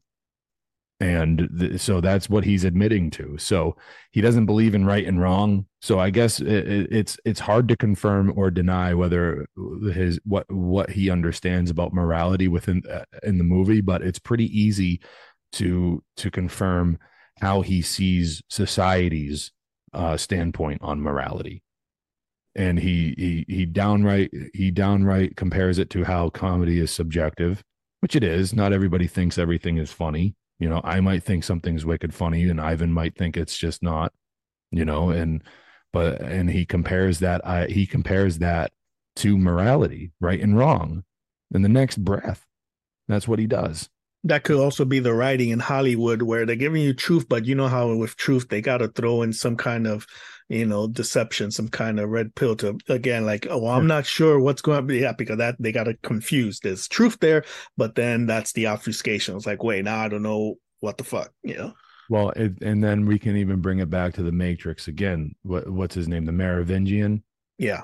Okay, so in the Matrix, the Merovingian is the one, and we know this, it's been talked about a bunch of times, but the Merovingian is the one who reveals a huge truth in the Matrix Reloaded, right?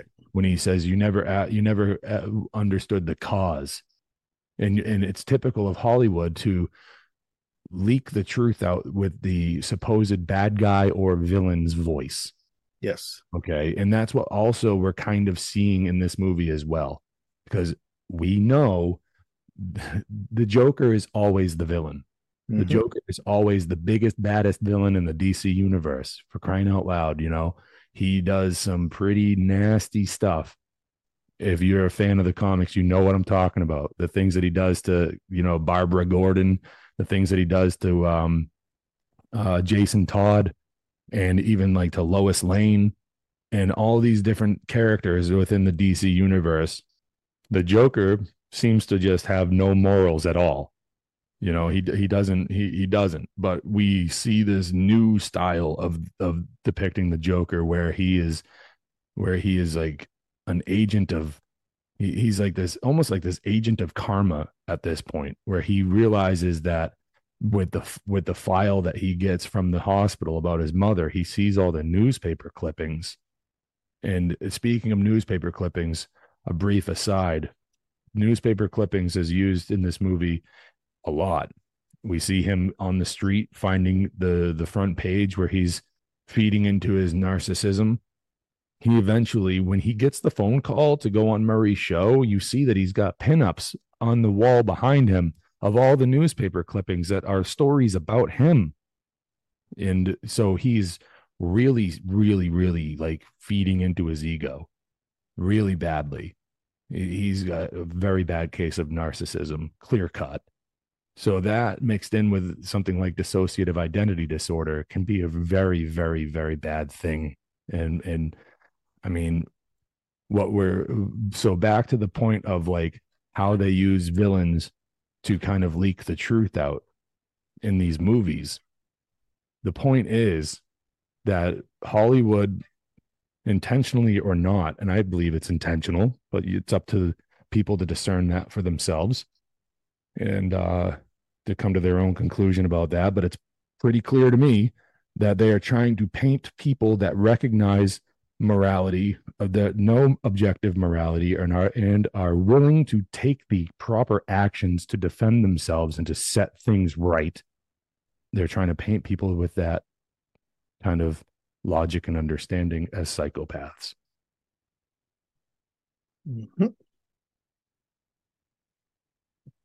Yep. Strangely enough, there's a film I saw last night that kind of is along those lines, but that's for another story. Yeah. All right. So we did not sit down before recording this and go over some notes, be like, wait, we need to touch this. But I think we did it in a roundabout way. It was like 3 or 4 things here. And you know what? If we left anything out, you know, it's just a conversation starter for the people that listen to this. And I welcome anybody to reach out to me. You can do that through my website on the contact page, freeyourmindne.com. And you can reach out to me and we can further this discussion with the discoveries that you've made and your ideas about this. And you know, it'll be fun. So did I say in the recording something about, or was it us talking off the air about Joker was the one smoking with his left hand and that Arthur didn't, and at the end he did? Because I watched the beginning again and I was wrong. In the very first scene with the guy counselor, that you see smoke rising and you're like, oh, somebody's smoking. And sure enough, he does have a cigarette in his left hand and he's smoking, but then he's holding it with his right hand and he does take a toke with his right hand. So I was like, okay, that blows that kind of theory out the water. So smoking is not that bad because either Arthur does it or the Joker does it. So that doesn't represent anything for me if I had said it in the last recording. And if not, maybe I'll edit this part out. Just kidding. I think that the cigarettes are being used as a way to get you to start to pay attention to his hand movements, so that he's doing stuff with his hands. And then I think that from there, that concept evolves into he puts the pencil down with the right hand and then picks it back up with his left. He switches the gun around from hand to hand, and when it goes off, it's in his left hand. And I think that you're supposed to recognize that this is a guy that uses his hands for things, you know, and like that's supposed to be like the thing, I believe. Yeah. And so you know what? You're not wrong to point out the cigarette thing. It's just, I think that it's not as significant toward that theory as I think that the significance in the theory that I have about the hand thing is just that. It's supposed to be the thing that gets your eyes on his hands right from the very beginning. Right. Okay. And then I had thrown out to you a theory of the stairs being the same from The Exorcist, and they are not. I did look it up, and these stairs are filmed somewhere in the Bronx, in the neighborhood near Yankee Stadium, and The Exorcist stairs were in Washington, D.C., in I forgot the name of this place, but it's in Washington, D.C. So different place, but still the same, interesting. We did discover, doing a little bit of online research, theories out there by others about Arthur going up the steps, up the steps, up the steps, but the time he comes down, descends, is as Joker. So it's that thing of, what did we find out? You said, was it spiritual ascension or something? What was it? Or it seems that the stairs are supposed to depict how so if we keep in mind that every time we see him going up the stairs, he's in a very terrible mood, he's had a bad day, and he's not really looking forward to what he's got going on when he finally gets home. We kind of get that attitude from him, that he's just downtrodden when he's finally reached those stairs, and it's like the final climb before he's got to get home, right? Climbing, the climb, the struggle, and that could be sort of that could be symbolizing in a way the struggle of ascending, like a spiritual ascension. And then when we see him in full makeup dancing his way down the stairs, that could be indicative of how easy it is to do the downward spiral thing, to do the descension, where that's the easy path. And it's funny that we can break it down right hand, left hand, because the left hand path is that of Satanism. And with his left hand, he's embracing this kind of demonic entity within him, if you want to look at it in that sense. So, I mean, with the stairs, though, yeah, I think that that's where the significance of the stairs comes in. I think that's what it's supposed to kind of represent. Yeah. Okay. And maybe even more crazy is, ascension. It's harder to get into heaven. Descension, easier to get into hell. But the thing is that he starts running down those steps when authority is after him, when government authority, the police are chasing him. So it's easy to, run to hell when the government's on your ass. I'm just saying. Yeah, I guess I don't know about that, but I mean, it is an interesting idea to think about, because these types of movies are just, to me, it just is it's a clear indication of predictive programming. These types of movies where in this day and age, you can't go anywhere without running into fucking 5-10 people that have that are openly willing to admit about having some sort of mental disorder. Like, oh, I have this weird thing, that's why I did that. That's the gist of many people, where it's like, you go, that's a weird quirk, and then they're like, oh, well, I'm autistic, and it's like, no, you're not. I know I'm not trying to make fun of people that actually have like autism or anything like that, but there's a lot of people that are running around this day and age who are made to believe that they have some sort of mental illness. And maybe they do, but they're not really conquering that. They're playing into it and using some sort of victimhood badge as a hall pass to get away with doing shitty things. And I don't approve of that. We could throw obfuscation in that area too, because it obfuscates what's an actual mental disorder, but then things being accepted as normal, the normalization that I'm a woman in a man's body. It's like, no, you're not. But now the mental disorder, no, that's and so this is, no, I'm actually this. Oh, accept it. See, so in that area, it's like you can't even address that because it's a hate speech or some shit. You're the crazy one to question that. Whereas in other areas, they can be like, oh, it's my ADD kicking in and this and that. It's like, what? So yeah, it becomes very obfuscated, this whole thing of what actual mental disorder is. Sure. I mean, and rumor has it that in the DSM-5, which I don't really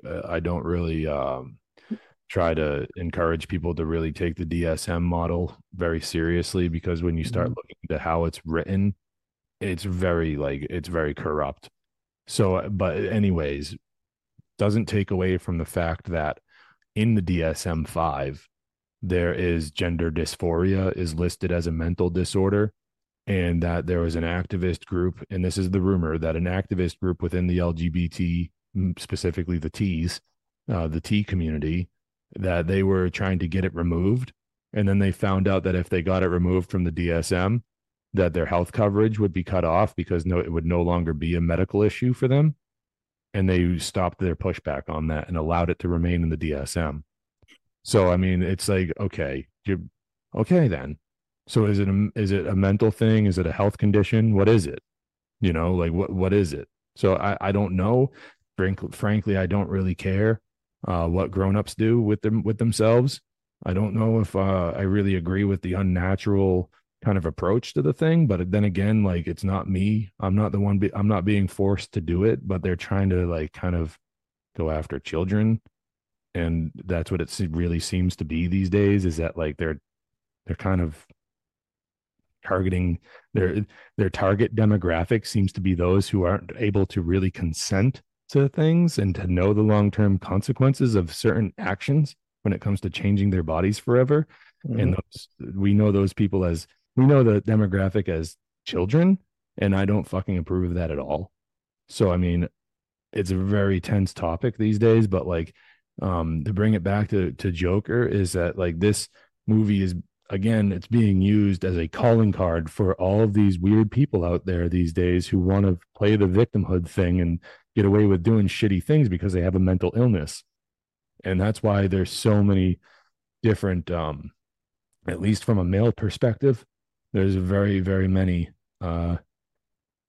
depictions of, there's signs of many different mental illnesses within this character. And I think that it's done on that way on purpose. And yeah. And there we go. There we go. And that's that. I guess so. And maybe there's more to discover in the future, and we can, because there's going to be a sequel that comes out to this movie coming up. And it's going to be the Joker and Harley Quinn and that part of the story, and we'll see what happens. And